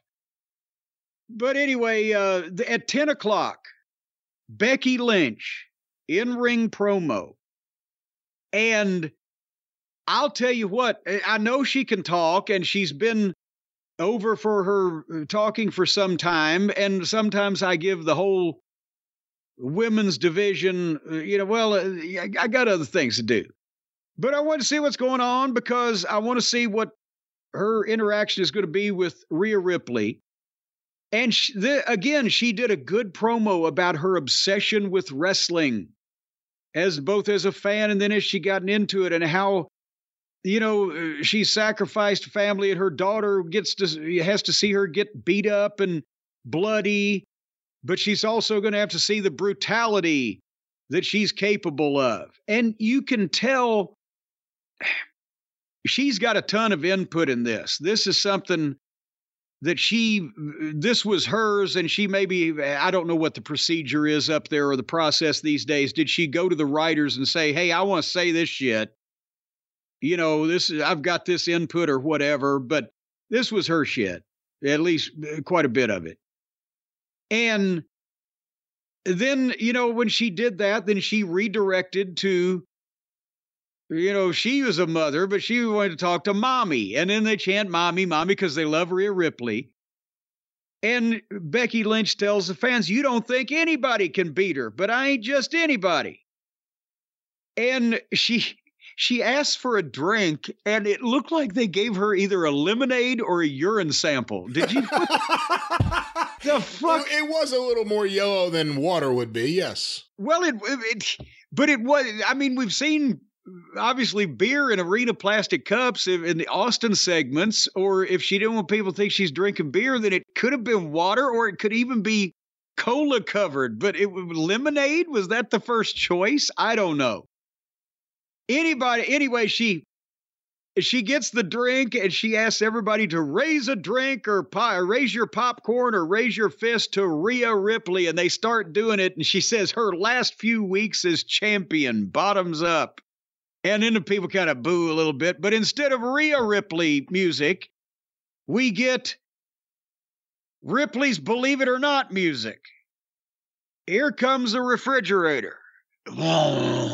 And she plods to the ring with a microphone, speaking in her Valium-induced monotone with no emotion, no inflection, and a touch of bad acting. And that just, the voice, you would expect her to sound, my God, can we get Beatrice Arthur to do her voiceover, right? So you would expect some kind of shrewish, monstrous, but instead it's like, she sounds like Sable. And it just blows the look. And she gets in the ring and has a face-off with Becky, which, obviously there's a size differential. And that's where I've also noticed the young man wearing the Cornette Face shirt. And did you listen to any of this? Do you know what I'm about to talk about? I kind of didn't know. Okay, well, I encourage everybody to, if you want to see some rotten fucking acting. The refrigerator tells Becky Lynch, her story is how much she respects her for what she just said, this promo that she had done about her obsession with wrestling and her relationship with her daughter. And Jack says, if my mother was half the mother that you are, I'd be lucky.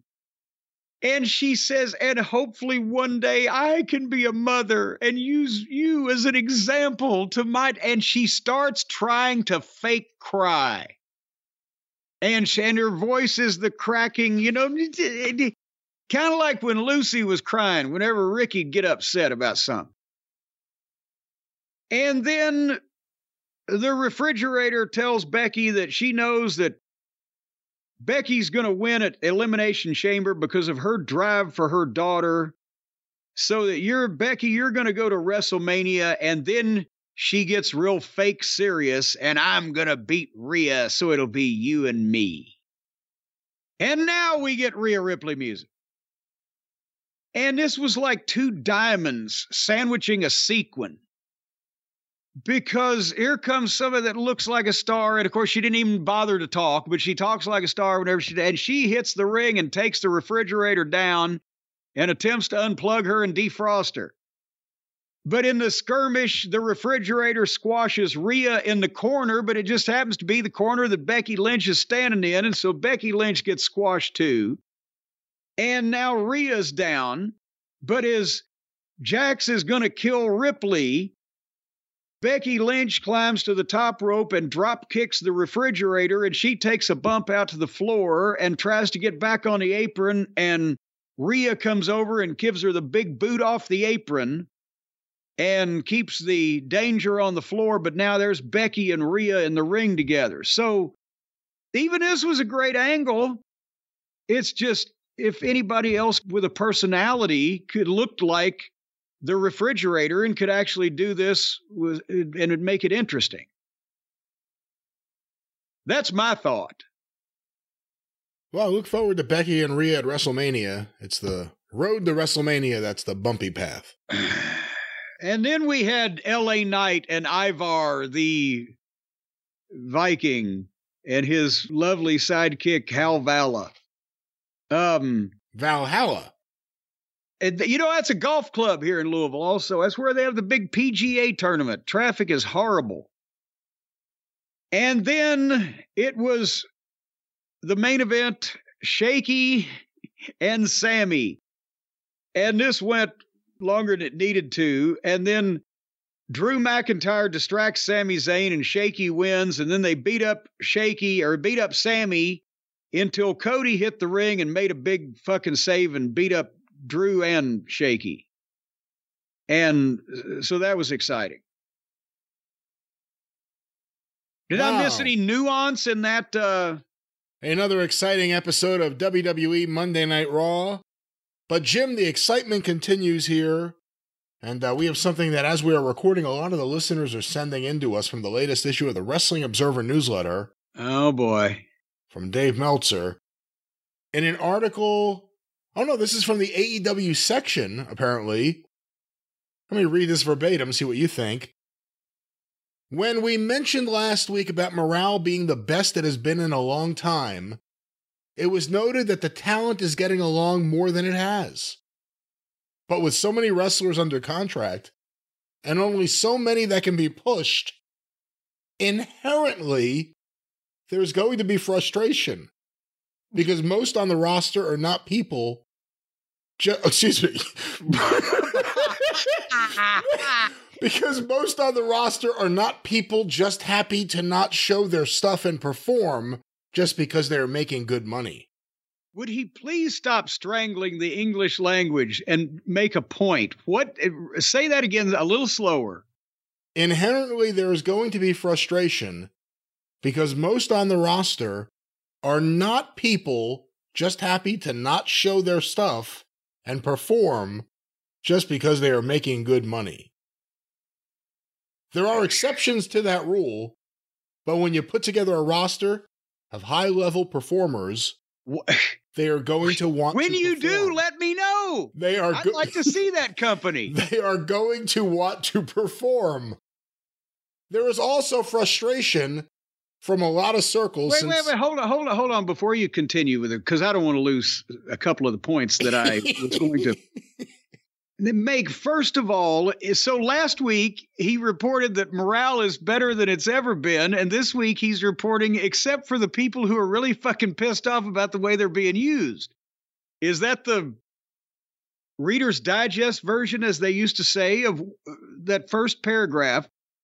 And also, where does he get this? Yes, Tony has too many people on his roster. I don't think he doesn't have too many stars. He doesn't have too many top talents. He has too many people. But if they're getting paid, most of them should consider it a gift, whether they're wrestling or not. And yes, they should be doing what they are fucking told instead of bitching about whether or not they're on television. But I agree, there are way too many of them, and most of them shouldn't be there because a lot of them are the shits. But okay, go ahead. Once again, this is the follow-up to morale's at an all-time high. There is also frustration from a lot of circles since talent comes to the shows and sees the smaller crowd since the start of the year.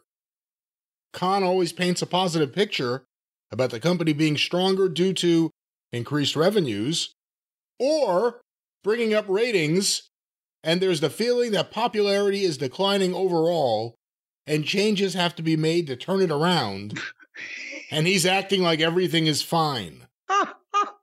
So, again, the second part of the follow-up to last week's morale is at an all-time high is that the boys know that the captain of the ship is fucking lost his mind and his compass and doesn't know where they're fucking going, and overall popularity of the company is declining.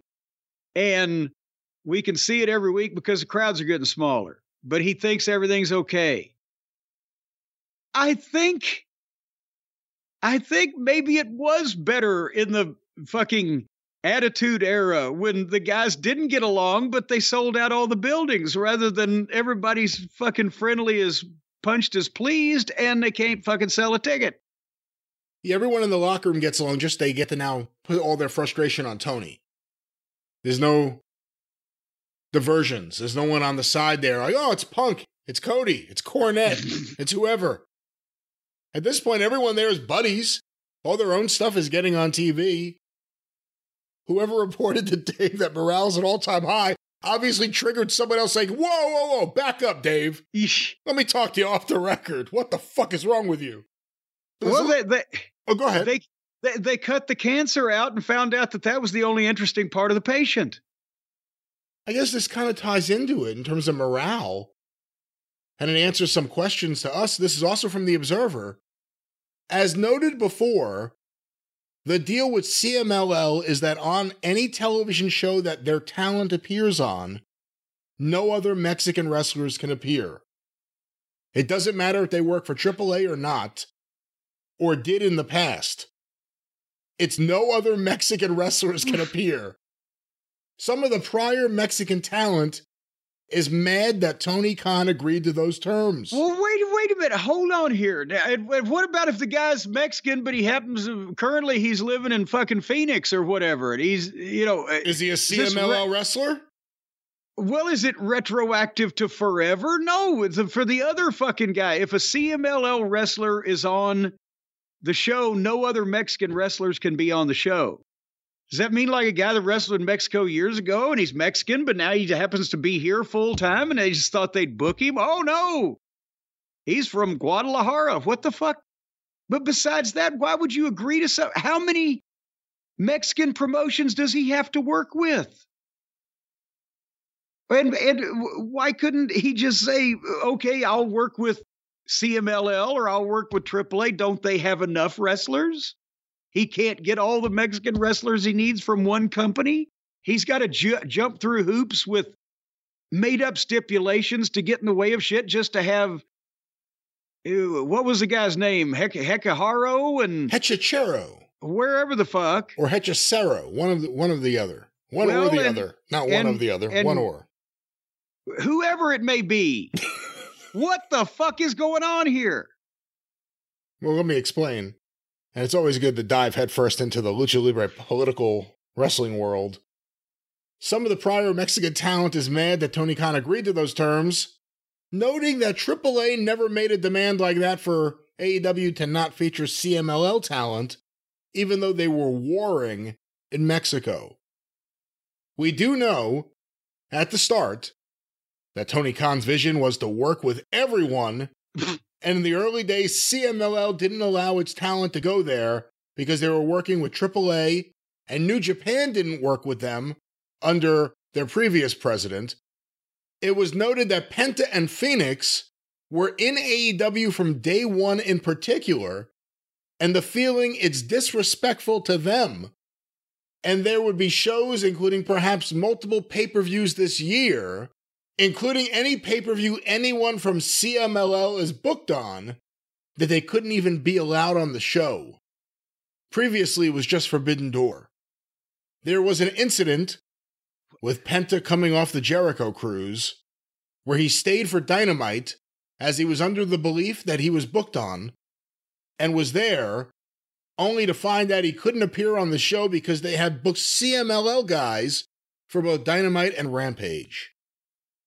So again, I think this falls under the AEW drama. Penta and Phoenix, they've been there since like the first episode. Now all of a sudden they can't be booked on any of the shows these guys are on. But what difference does it make if it's not in the same fucking country? When in Japan, when Baba would bring guys in from working for Vern, they'd be partnered up with guys working for Crockett. And sometimes promoters that weren't necessarily friendly with each other, guys would be working together over there because nobody fucking didn't matter.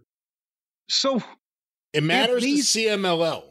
But if they can get their guys extra work and extra exposure on television and extra payoffs, even if the show is a rotten fucking wrestling show, what difference does it make unless Tony's going to run Mexico? Tony's trying to bring people together. Oh, unite nations and people. All continental or all Atlantic, but also countries on the Pacific as well. Well, and there's some that are on both sides. So AEW drama. Gets reported that morale's at an all-time high, and I'm sure it is. It's all friends that are left. I don't know. I believe there might be a few non-friends that are... contracts may be still in effect that are laying low, but... Well, this is the reality of AEW, and on the topic of AEW, Jim, let's go to some other surprising AEW news this past week.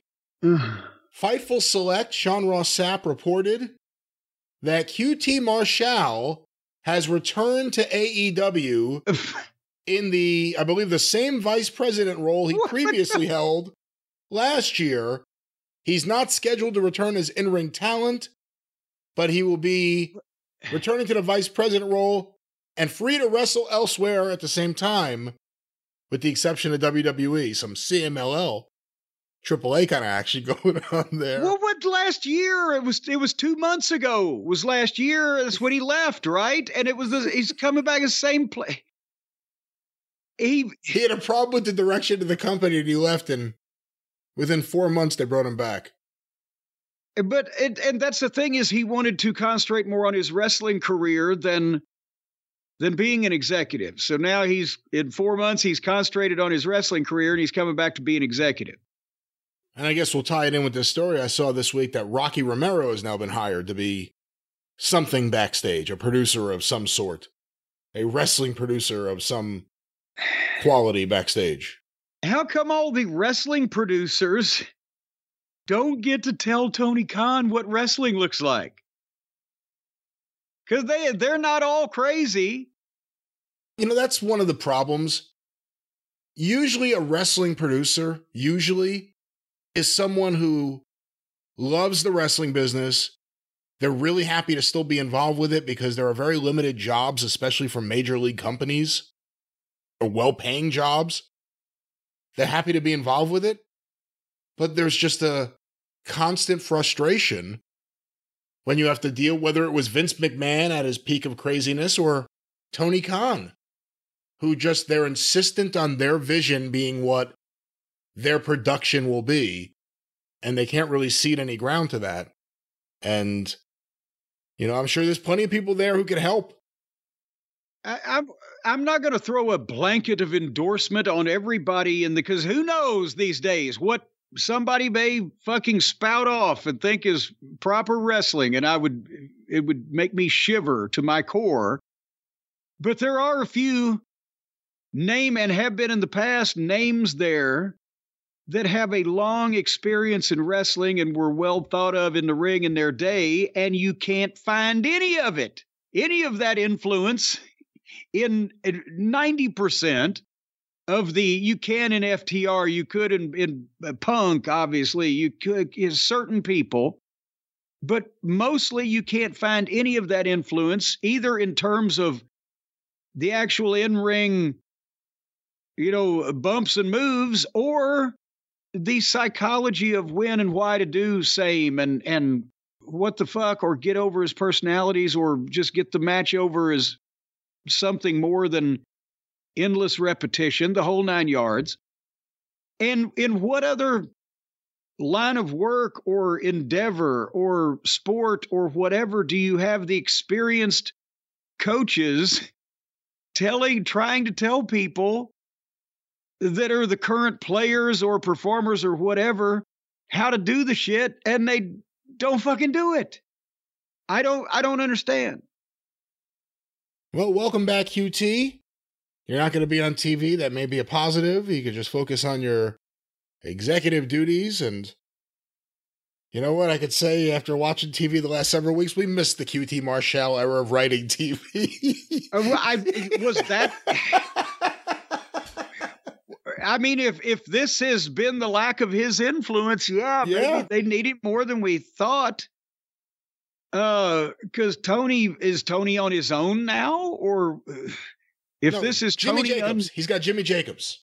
Oh, good Lord! Never had a problem with Jimmy Jacobs, for heaven's sake. So I don't want to lambaste him until we know how much exertion Tony is putting into this thing. But somebody needs to, if it's possible, sit him down and try to halfway smarten Tony up. Well, we shall see if it's QT Marshall or someone else. One of the areas he's had to need some help. That's awful English, ladies and gentlemen. One of the areas where Tony could have used some help over a long period of time, and maybe currently, is with merch. They had a lot of hot acts at different points. Yeah. People were ready to buy merch. Yeah. Merch just wasn't there. Wasn't available at these shows where people had the money in their hand wanting to spend it. Wasn't even there.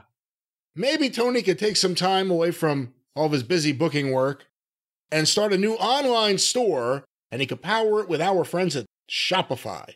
Well, that's right, because, he made the mistake of not letting professionals handle another aspect of his business. And as a result, things went to hell in a handbasket, as Mama Cornette used to say. And that doesn't have to be the case for you folks out there. If you've got a business, if you'd like an online presence, if you would like to sell more of your merchandise more profitably and easily, then you need the Owl-powered All-Star. I'm sorry, that's AI, I'm being told. The AI-powered All-Star Shopify and their Shopify Magic and all of their various Shopify sections that power... What are you laughing about? They've got incredible amounts of various departments. They've got the Shopify Magic. They've got Shopify. They've got their single dashboard. They've got they generate instant fact answers to fact questions. And they will grow your average order value with Shopify bundles. That's another, and Shopify Collective. They've got all kinds of Shopify departments for whatever you want to do to make people all over the world get on the internet and send you money.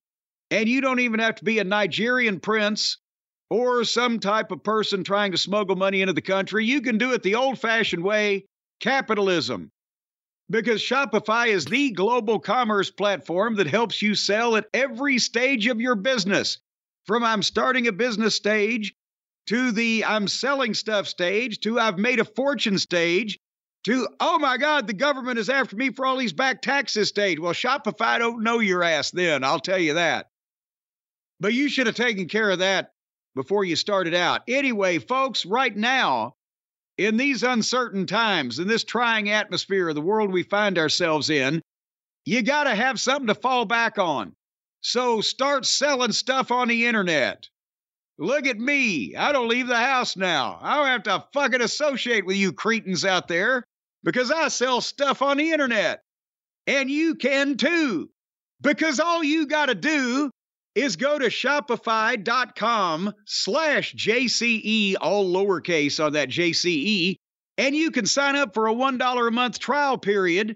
$1 a month. Oh my God. That's cheaper than a lemonade stand would charge for rent. You could rent a lemonade stand and it would cost you more money than it would to just sign up for a $1 a month trial period at shopify.com/JCE to grow your business, because after you go to shopify.com, they tell you everything. They say, here's what we can do for you, which is everything. And you're going to be taking money in like the federal government in no time at all. And the best part of it is, if you get arrested in some way, they'll bail you out of prison with the money that they've taken in. No. Because, well, see, with that Shopify, what is it? The Shopify still, hold on. No, there's no Shopify bail bondsman. I lost it. No, it's the Shopify Collective. That's where you can sell other people's stuff. And there may be a risk to that. I still don't know how they let you do that. But they'll bail you out if something happens. Anyway, $1 a month trial period. That's what we're talking about, right, Brian? $1 a month. That's a mere right. 3.3 cents. No, 3 cents. Well, how would you determine that? How many pennies per day? We were so close to being done with this when you decided to dive into math. All righty. Well, shopify.com/JCE, pennies per day. But you can make as much as you can make with whatever stuff you're allowed to sell legally. Well, yes, there's no limit on what you can make, but it only costs you pennies a day to sell it. All right, well, that's Shopify. Check them out. Let them know where you heard about them. Well, maybe feel them out first before you mention our name. That's right, and when you're done feeling them up, we got a few more things to get through. No, not today. feeling them up, feeling them out. What did I say? I thought that's what I said. Feeling them up. Oh, you're a pervert. All right, listen, we got a few things here. Yeah. Jim, I have the 2023 Pro Wrestling Illustrated Achievement Awards. Oh, boy. This issue recently arrived here at Last Manor. I think we previously talked about the nominees. Someone said they sent us the nominees. It was just their nominees. It wasn't even the real nominees. Yeah, that's what I thought was the one. We're like, what the fuck? Who would nominate these people? All right, well, Rookie of the Year. Any guesses who won Rookie of the Year? I'm going to pass on any of the guesses because... All right. 29% of the vote went to Sol Ruca, or Ruka. I don't know who. What? Who is he? No, it's a woman, and it says copyright WWE, so that makes me think she's an NXT somewhere. Sol Ruca, or Rucka. Well, who did Saul beat out? She beat out at 21%, Ava Raine, the Rock's daughter, who was so good in the ring that now she's the general manager. And also, again, a wrestler I'm not familiar with. Her name is Toga, but she's not wearing a toga. It's just her name. And finally, another woman here on the list, Gabby Forza. And then 32% went to the other votes. That's Rookie of the Year.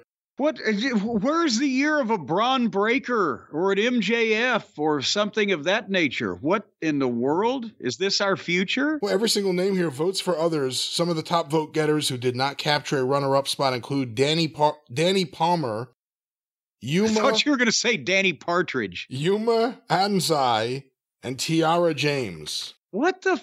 Women have taken over the Rookie of the Year spot, it seems like. Most Improved Wrestler of the Year... with 31% of the vote, LA Knight.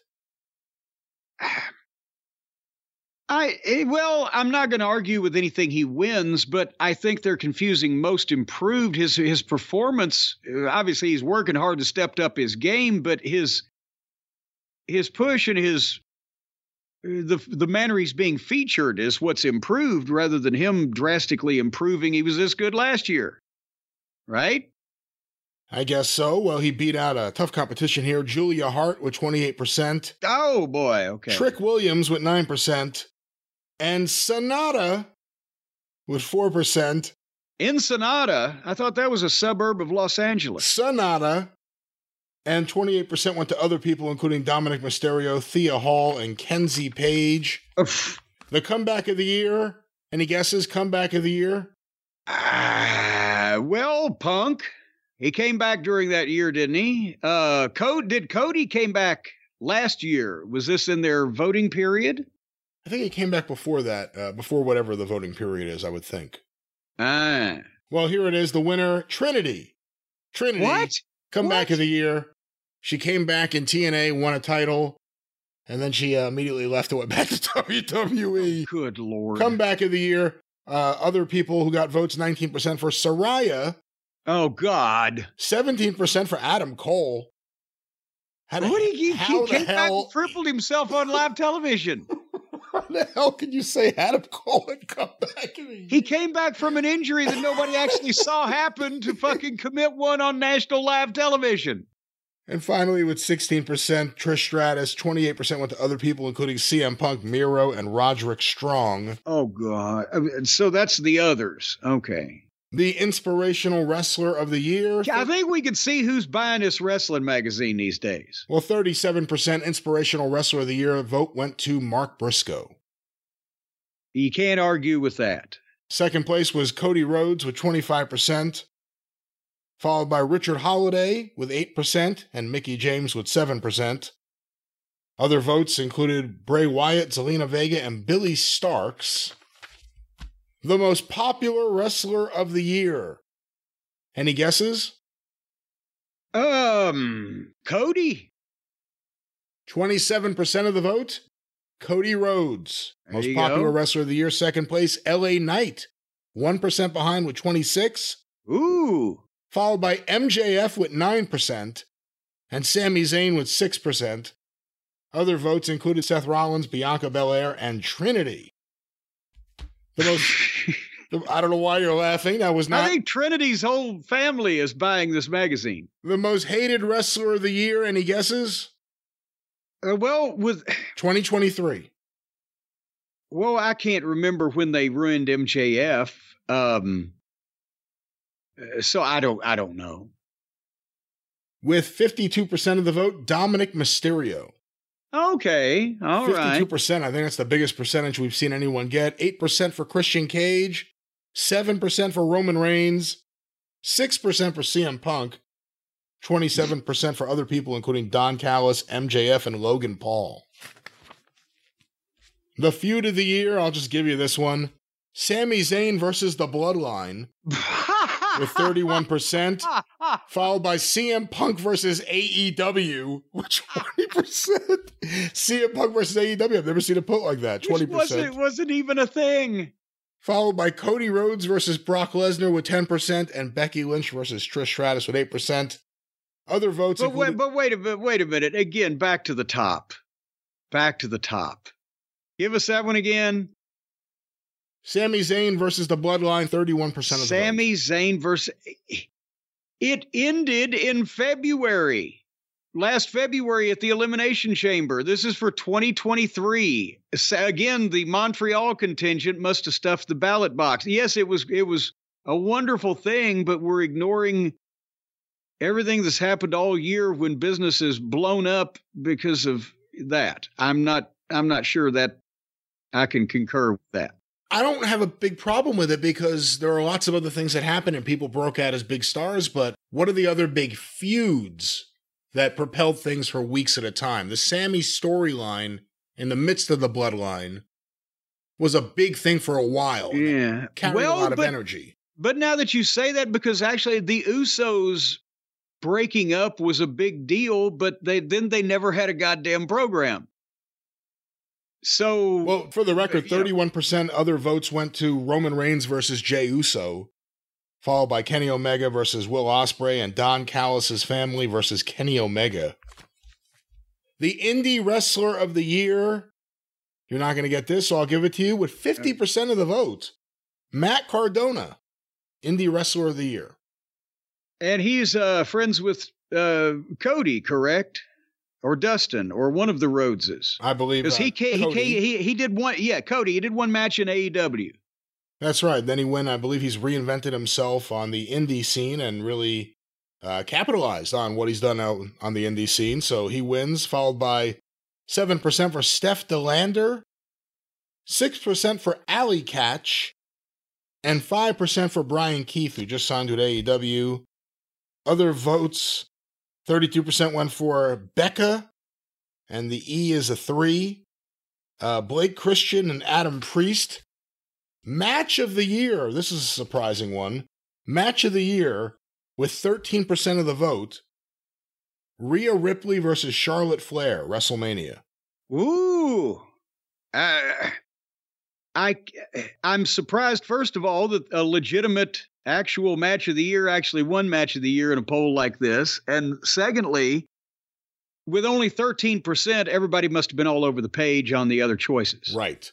At 11%, coming in second was Gunther versus Sheamus versus Drew McIntyre, which was a hard-hitting match at WrestleMania, followed by Omega versus Will Ospreay. Oh, good Lord. Followed by MJF versus Bryan Danielson. That was a great match. 59% of the other votes went for various things, including Moxley versus Orange Cassidy, Roman and Solo versus the Usos, and Will Ospreay versus Kenny Omega at the Tokyo Dome. Again, the best match of the year was FTR and Gin and Juice on whether it was Collision or Dynamite. It was Collision. It was Collision, week, right? Early weeks of Collision. That was the best wrestling match of the year. From if you're just gearing it to wrestling match, it wasn't the main event at WrestleMania or highly featured on a pay-per-view. But if you're talking about the best match, that was the best match of the year from any fucking promotion anywhere in the goddamn world. And they didn't even vote for it. What the fuck is the matter with people? Well, Tag Team of the Year, 37% of the vote. FTR. There you go. So they know it happened. They just, because it was on AEW television. Maybe they just said, fuck it. It couldn't have been any good. Problem is tag team wrestling in general. Second place, 16% for Owens and Zayn, followed by 9% for Better Than You, Bebe, which was MJF and Adam Cole, followed by 6% for the Usos, 32% for the other teams, including Motor City Machine Guns, Young Bucks, and Finn Balor and Damian Priest. Faction of the Year, Judgment Day, 48% of the vote, followed by Blackpool Combat Club at 16%, The Bloodline with 11, Bullet Club Gold with 6. Other votes included House of Black, The Outcasts, and the Cosmic Angels. Who are the Cosmic Angels? Woman of the Year. Any guesses for Woman of the Year? With the Rhea Ripley. Woman of the Year, Taylor Swift. Oh, come on. No. With 50% of the vote, Rhea Ripley, Woman of the Year, 50% of the vote. With 7% coming in second is Toni Storm, followed by Bianca Belair with 6, and Athena with 5. 32% other votes for Marsha Slamovich, Camille, and Trinity. Wrestler of the Year. Is this the last one? No, there's two after this. Wrestler of the Year. Who was Wrestler of the Year for 2023? Who was willing to take a photo with a plaque? Well, I would, if I was going grading strictly on someone actually deserving of that honor, one could say Cody Rhodes. One could say Roman Reigns. One could say, was anybody still important in the year of 2023 in AEW that was deserving of that honor? I can't remember. Well, with 27% of the vote, Wrestler of the Year is Seth Rollins. Seth Rollins. Well, there you go. The Workman's title. Followed by 15% for Gunther, 12% for Will Ospreay, and 9% for MJF. 37% of the other votes went to people including Rhea Ripley, Roman Reigns, and Bryan Danielson. So Wrestler of the Year. Any problems with Seth Rollins? Well, again, it's the working man's title. He's the Wrestler of the Year, and then they worry about the box office attraction on another category. As soon as he started talking about like the working man's title, he got hurt. But the Stanley Weston Award, this is a tribute award, no, Lifetime Achievement Award, that's what it is, went to two people. Sting, and here he is with his famous Sting frown, or whatever you call it. He doesn't really smile anymore like he used to. but Sting and also Nancy Benoit. Oh, well, that was nice. That was nice. And then there's a few pages of fan submissions that we will not be acknowledging here on the show. Yes. All right, well, those are the PWI awards. Well, now there you have it. Everything you ever wanted to know about who the people were in 2023 we had to keep an eye on. And fortunately, we kept an eye on most of them and managed to avoid them altogether. Well, Jim, before we wrap things up, let me ask you about a few retro figures that recently arrived here at Last Manor. I told you previously about Fellas with a Purpose, the unofficial Men on a Mission figures. The same company, Hastel Toy, their Grapplers and Gimmicks line, has put out a new King. Well, they can't call him King Mabel, it's just King Nelson. King Nelson, and it's a giant figure named Nelson Frazier Jr. Happens to look a lot like Mabel, and he comes with a little crown that you can wear on his head, just like the real Mabel won at King of the Ring. What do you remember about Mabel getting his push? Well, first of all, if it's King Nelson, but is he dressed like Mabel, or is it just he's dressed like King Mabel? So they can have him dressed like he can appear to look like Mabel. He just can't be called Mabel. That's right. Somehow, I think a good attorney. Too bad McDevitt's retired, because a good attorney could pick that apart. We might know one ourselves here in a few minutes. Hey. But, well, the thing is, he was huge. He was enormous. He was a massive man. And Vince loved giants. And, whether they were, unnaturally tall or unnaturally heavy or whatever, anybody like that is going to attract Vince's attention. It goes back to the carnival days and the early days of wrestling. But the problem was with Mabel, besides the fact that was the mid-90s and somebody had just convinced Vince that rap was a thing, but he didn't want to be, he couldn't be offensive, NWA style rap, because he's still the family-friendly product. And poor Bobby Horn, he was the one that was legitimately had a career before and after in the wrestling business and wanted to be a wrestler. But they were stuck with that Men on a Mission gimmick with the flousy pants and Oscar, we've talked about, the rapper who just had never been in the wrestling business before. And it didn't get over. But then Vince, out of all three of them, Mabel's the one he wanted to push and make serious. And I don't know. I think maybe if the people had only seen, what was it, Viscera during the Attitude Era, if they had seen him first with the mean look and the metal teeth or whatever, instead of seeing the big fat guy with the bad rap music and the bad rapper manager and the clowny purple costume, it looked like Ringling Brothers. And then they tried to repackage him later on. He was never going to be in the main event. Well, they tried, but that's the point. They made him King Mabel. They elevated him from just being on a mission to being on a throne. Yes. You did that to elevate him. I mean, no one said Vince, Kevin Nash, he gave a push to. He may not have turned business around, but at least he kind of got over with the fans we have. No one's clamoring for more Mabel. Well, yeah, that's what I was about to say, is he was never going to be in a main event on his talent, but on size, you could steal something in limited quantities, or even like El Gigante or fucking blah, blah, blah, or whatever. But the gimmick had been so preposterous at the beginning, and then he started hurting people, because that's 600 pounds legitimately, or whatever the fuck it was, high fives. And, so then nobody wants to work with him, and the people are not reacting to it.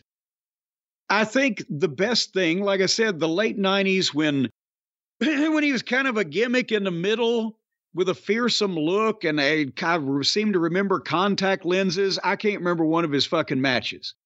But to me, that'd be the look if you were going to have a guy, and maybe made him a bodyguard and not have him wrestle very much at all. and maybe only in tag team matches with a young, spry heel partner that was the boss of the whole thing. Something like that. But Vince was and this was before I joined the creative team. Because remember, I was King of the Ring 95. So I do not know what the behind the scenes discussions were as to why he thought that Mabel should be the King of the Ring. Look at Kings of the Ring, Shawn Michaels, Bret Hart, Stone Cold Steve Austin, Triple H, Mick Foley, fucking Mabel. And this is right before they're like, you know what? Let's just hand it over to Bill Watts. Yes. Which lasted a few weeks. Watts would have figured out a better way to use Mabel if he'd have found, see, that's the thing. They made their first mistake when they find a guy that's 6'10" or whatever he was and 500 and whatever pounds and put him in that fucking goofy gimmick to begin with. If you could have hidden him and trained him and just brought him out to, attempt to assassinate goddamn whoever the top babyface was when he was ready, you might have had something. But, oh boy. And of course, they were the Harlem Knights in Memphis Wrestling in '93. You may remember them from a good period of time, actually, for Memphis Wrestling TV. But what do you think the finishing maneuver on this package here for King Nelson is? Your notice. The Royal Clobber. The Royal Clobber? The Royal Clobber. I figure he gives that finish to The Undertaker and he gets his notice. There's also another set here of Fellas with a Purpose with a different color scheme, so now they have variants. I have another set of figures that just came out here, Jim. This is from Epic Toys, their Wrestling Megastars line. This is a Hasbro-styled set of, I guess you would say, mid-1980s British Bulldogs. Davey Boy Smith and Dynamite Kid. I have to say, Epic Toys has been doing a great job. These look great. Really, really cool. And it makes me think of the Bulldogs are always one of those teams people mention as dream opponents for the Midnight Express that never happened. When you look at the 80s and the guys that were either in WWF and you didn't cross paths with them or wrestled only in Japan or whatever it may be, who's the dream tag team that you wish the Midnight Express had worked with that never happened? Oh. And would they have worked well with the Bulldogs? Some yes and some no. And I'll explain it in a second. And I always envisioned, boy, if we'd ever got the chance to work with Nick Bockwinkel and Ray Stevens. But then you'd had two great heel teams, no babyface team. But it would have been an honor, and me be across the ring from Bobby Heenan. I honestly think that Bret Hart and Jim Neidhart would have been better opponents for the Midnight. And even though they were heels also, well, let's say, I don't know whether we take turns. I'm sure they would have wanted us to be the baby faces, we, them, or whatever. But if you were just talking about having a match, Bret and Neidhart would have been better opponents than Davey and Dynamite, because Davey and Dynamite had such not only a unique style, but they wouldn't. Well, I don't want to say unique style, because it was the Calgary style and the British style, and Dynamite had pioneered some of that. But they weren't as high spot oriented or fluid as the Midnight Express was, whereas the Midnight weren't going to stand there and trade, the hard chops were Dynamite and the diving headbutts and whatever.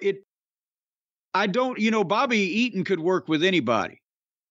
And Bobby versus Bret Hart is like one of those dream matches we never got. Yeah, see, but Bret was a combination of the British style, the World of Sports style, the stuff that Dynamite did, and actual normal pro wrestling working. And Neidhart, we got to know in Louisiana, and he was a heck of a worker when he, had his mind on his business and was in shape and everything. So I think that match would have been better. Honestly, I would have liked to have seen what Bobby and Dennis or Bobby and Stan could have done with Jannetty and Michaels. The only time that Eaton and Condrey ever worked with Jannetty was as partners with Bulldog Bob Brown. And we worked with Shawn Michaels when he was in his first month in the business doing jobs in Mid-South. But otherwise, nevertheless, so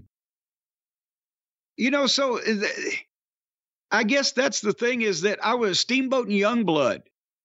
I think, my God, that would have been fantastic. And their run was 82, 83, and they were broke up by 84 when we just started. So we just missed that opportunity when we went to the Carolinas.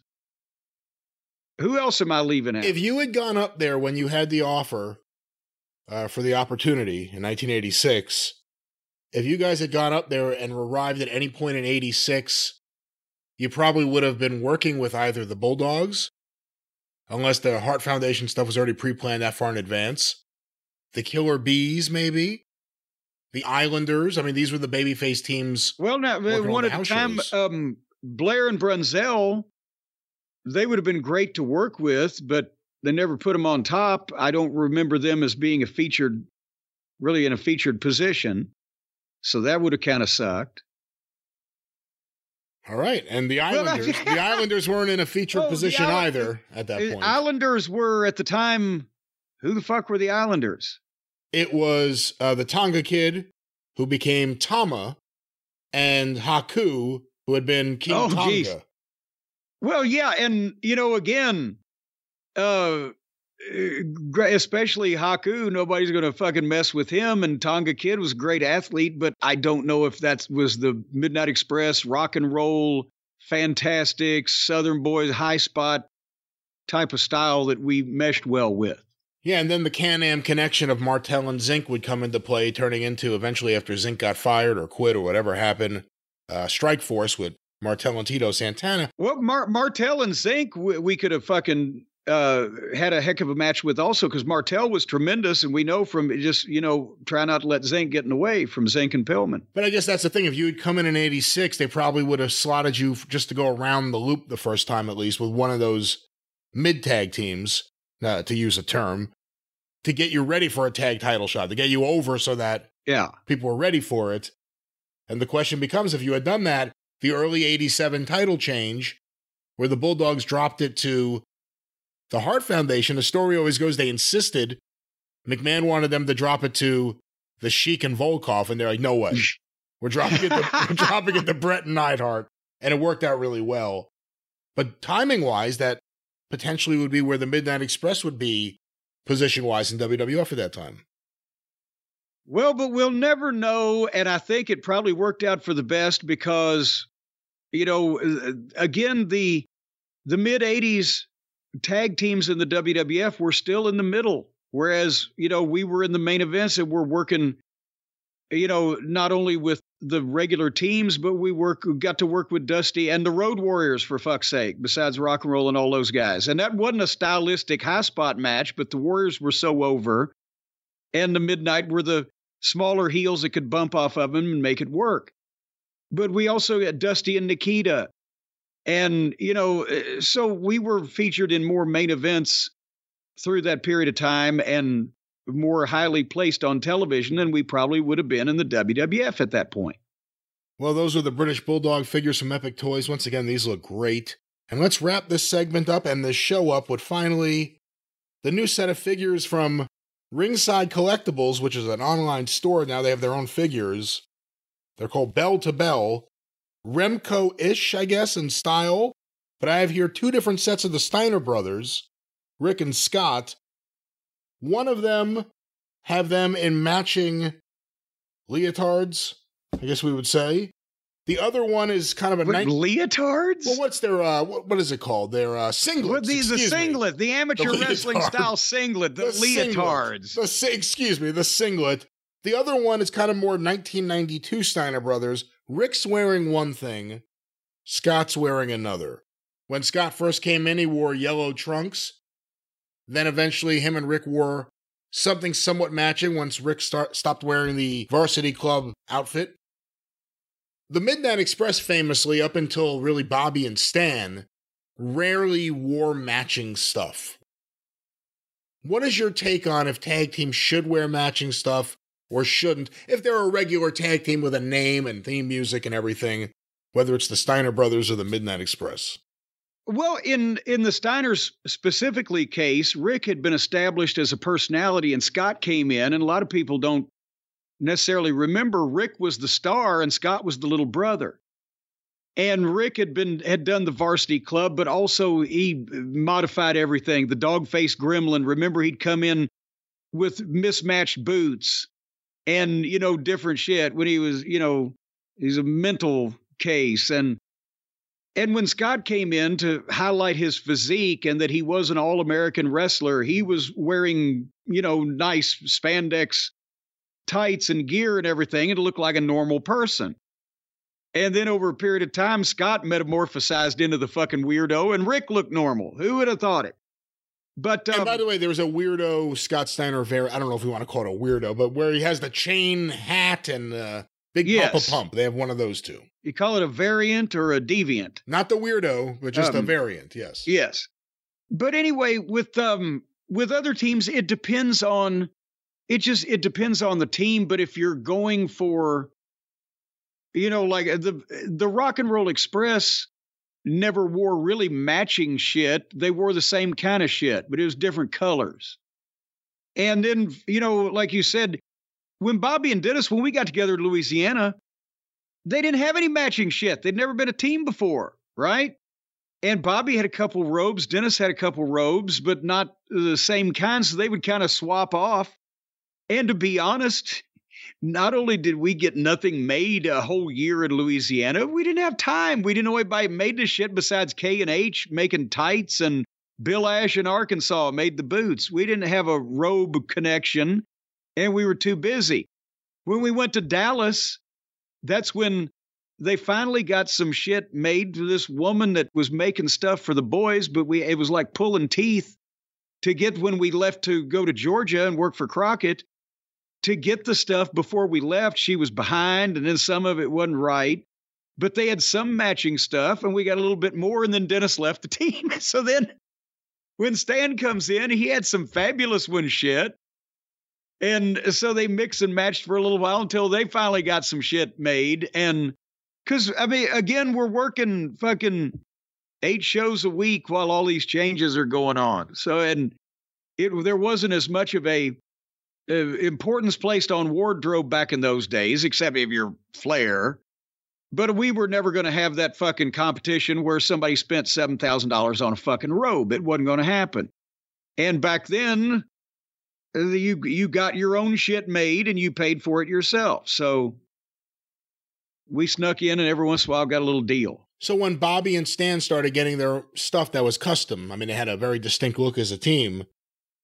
Bobby had the pants, Stan had the trunks. Yeah. Jackets, robes, everything was matching colors, looked great. When was the change? Who did you meet that changed everything?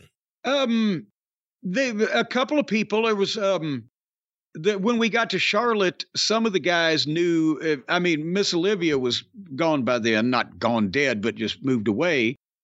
And we didn't want to spend that kind of money anyway. But there were a few people in Charlotte and or Atlanta, I think, that made tights. And then Sting actually had this lady in Dallas that had made a lot of his stuff, that made some of the later big robes for Bobby and Stan and some of that stuff. But it was just, if you would hear from some of the guys, oh, where'd you get that? Well, so-and-so made it for me. Oh, give me the number. That's, there was no goddamn organization, any of that, because it wasn't like the WWE now has the costuming department and, oh, we're going to draw up some designs and see if this works. What is your input? No, it was, hey, can you sew? Sew me some shit. All right. Well, that was the Retro Figures segment here. Some really cool stuff. And of course, once again, the latest Jim Cornette Midnight Express Heavenly Bodies Now figures available at JimCornette.com. And they're all dressed differently, by the way. You get the Eaton and Condrey set. Bobby's dressed differently than the Eaton and Lane set. The Heavenly Bodies are in their outfits, and everything is different from the Midnight Express 4-pack. So collect them all, kids. Well, Jim, perhaps if you're listening to this show, you're saying to yourself, the last hour kind of sucked, and they're not going to play music. I want to sue. I want my money back. Well, in that case, I would call 1-877-50-STEVE. But then again, if you call him and try to get him to sue us, he's probably not going to want to do it because that's our attorney, the legendary, the incomparable, the world-famous Stephen P. New at newlawoffice.com. But if you don't want to mess with us, then he'll take your case on a variety of other methods. That's right. A variety of other methods. What the hell was that? A variety of other offenses, or a variety, well, not offenses, a variety of other topics, genres. Wrongful termination. Did you hear that? Something just crashed outside my office, I think. Well, they're lobbing pumpkins. Wrongful termination, damage and negligence to your property or yourself through illegal means by major corporations, opioid-addicted babies, sexual harassment in the workplace. If somebody's been messing with you, Stephen P. New can tell them where to go on your behalf. 877-50-STEVE. Well, with that, we're going to wrap this up. We've been going a while. The energy is gone. We got to watch other stuff and talk about more stuff. Feisty. I'm feisty, and I'm just ready to hop here. All right. But I can see that you're tailing down, so we'll close up for now. All right. Well, we're going to put our tail down and shake a tail feather. On to the experience in a few days. Wherever you find your favorite podcast, go to YouTube, the archive, patreon.com/Cornet. He's Jim. I'm the great Brian Last. Tally ho!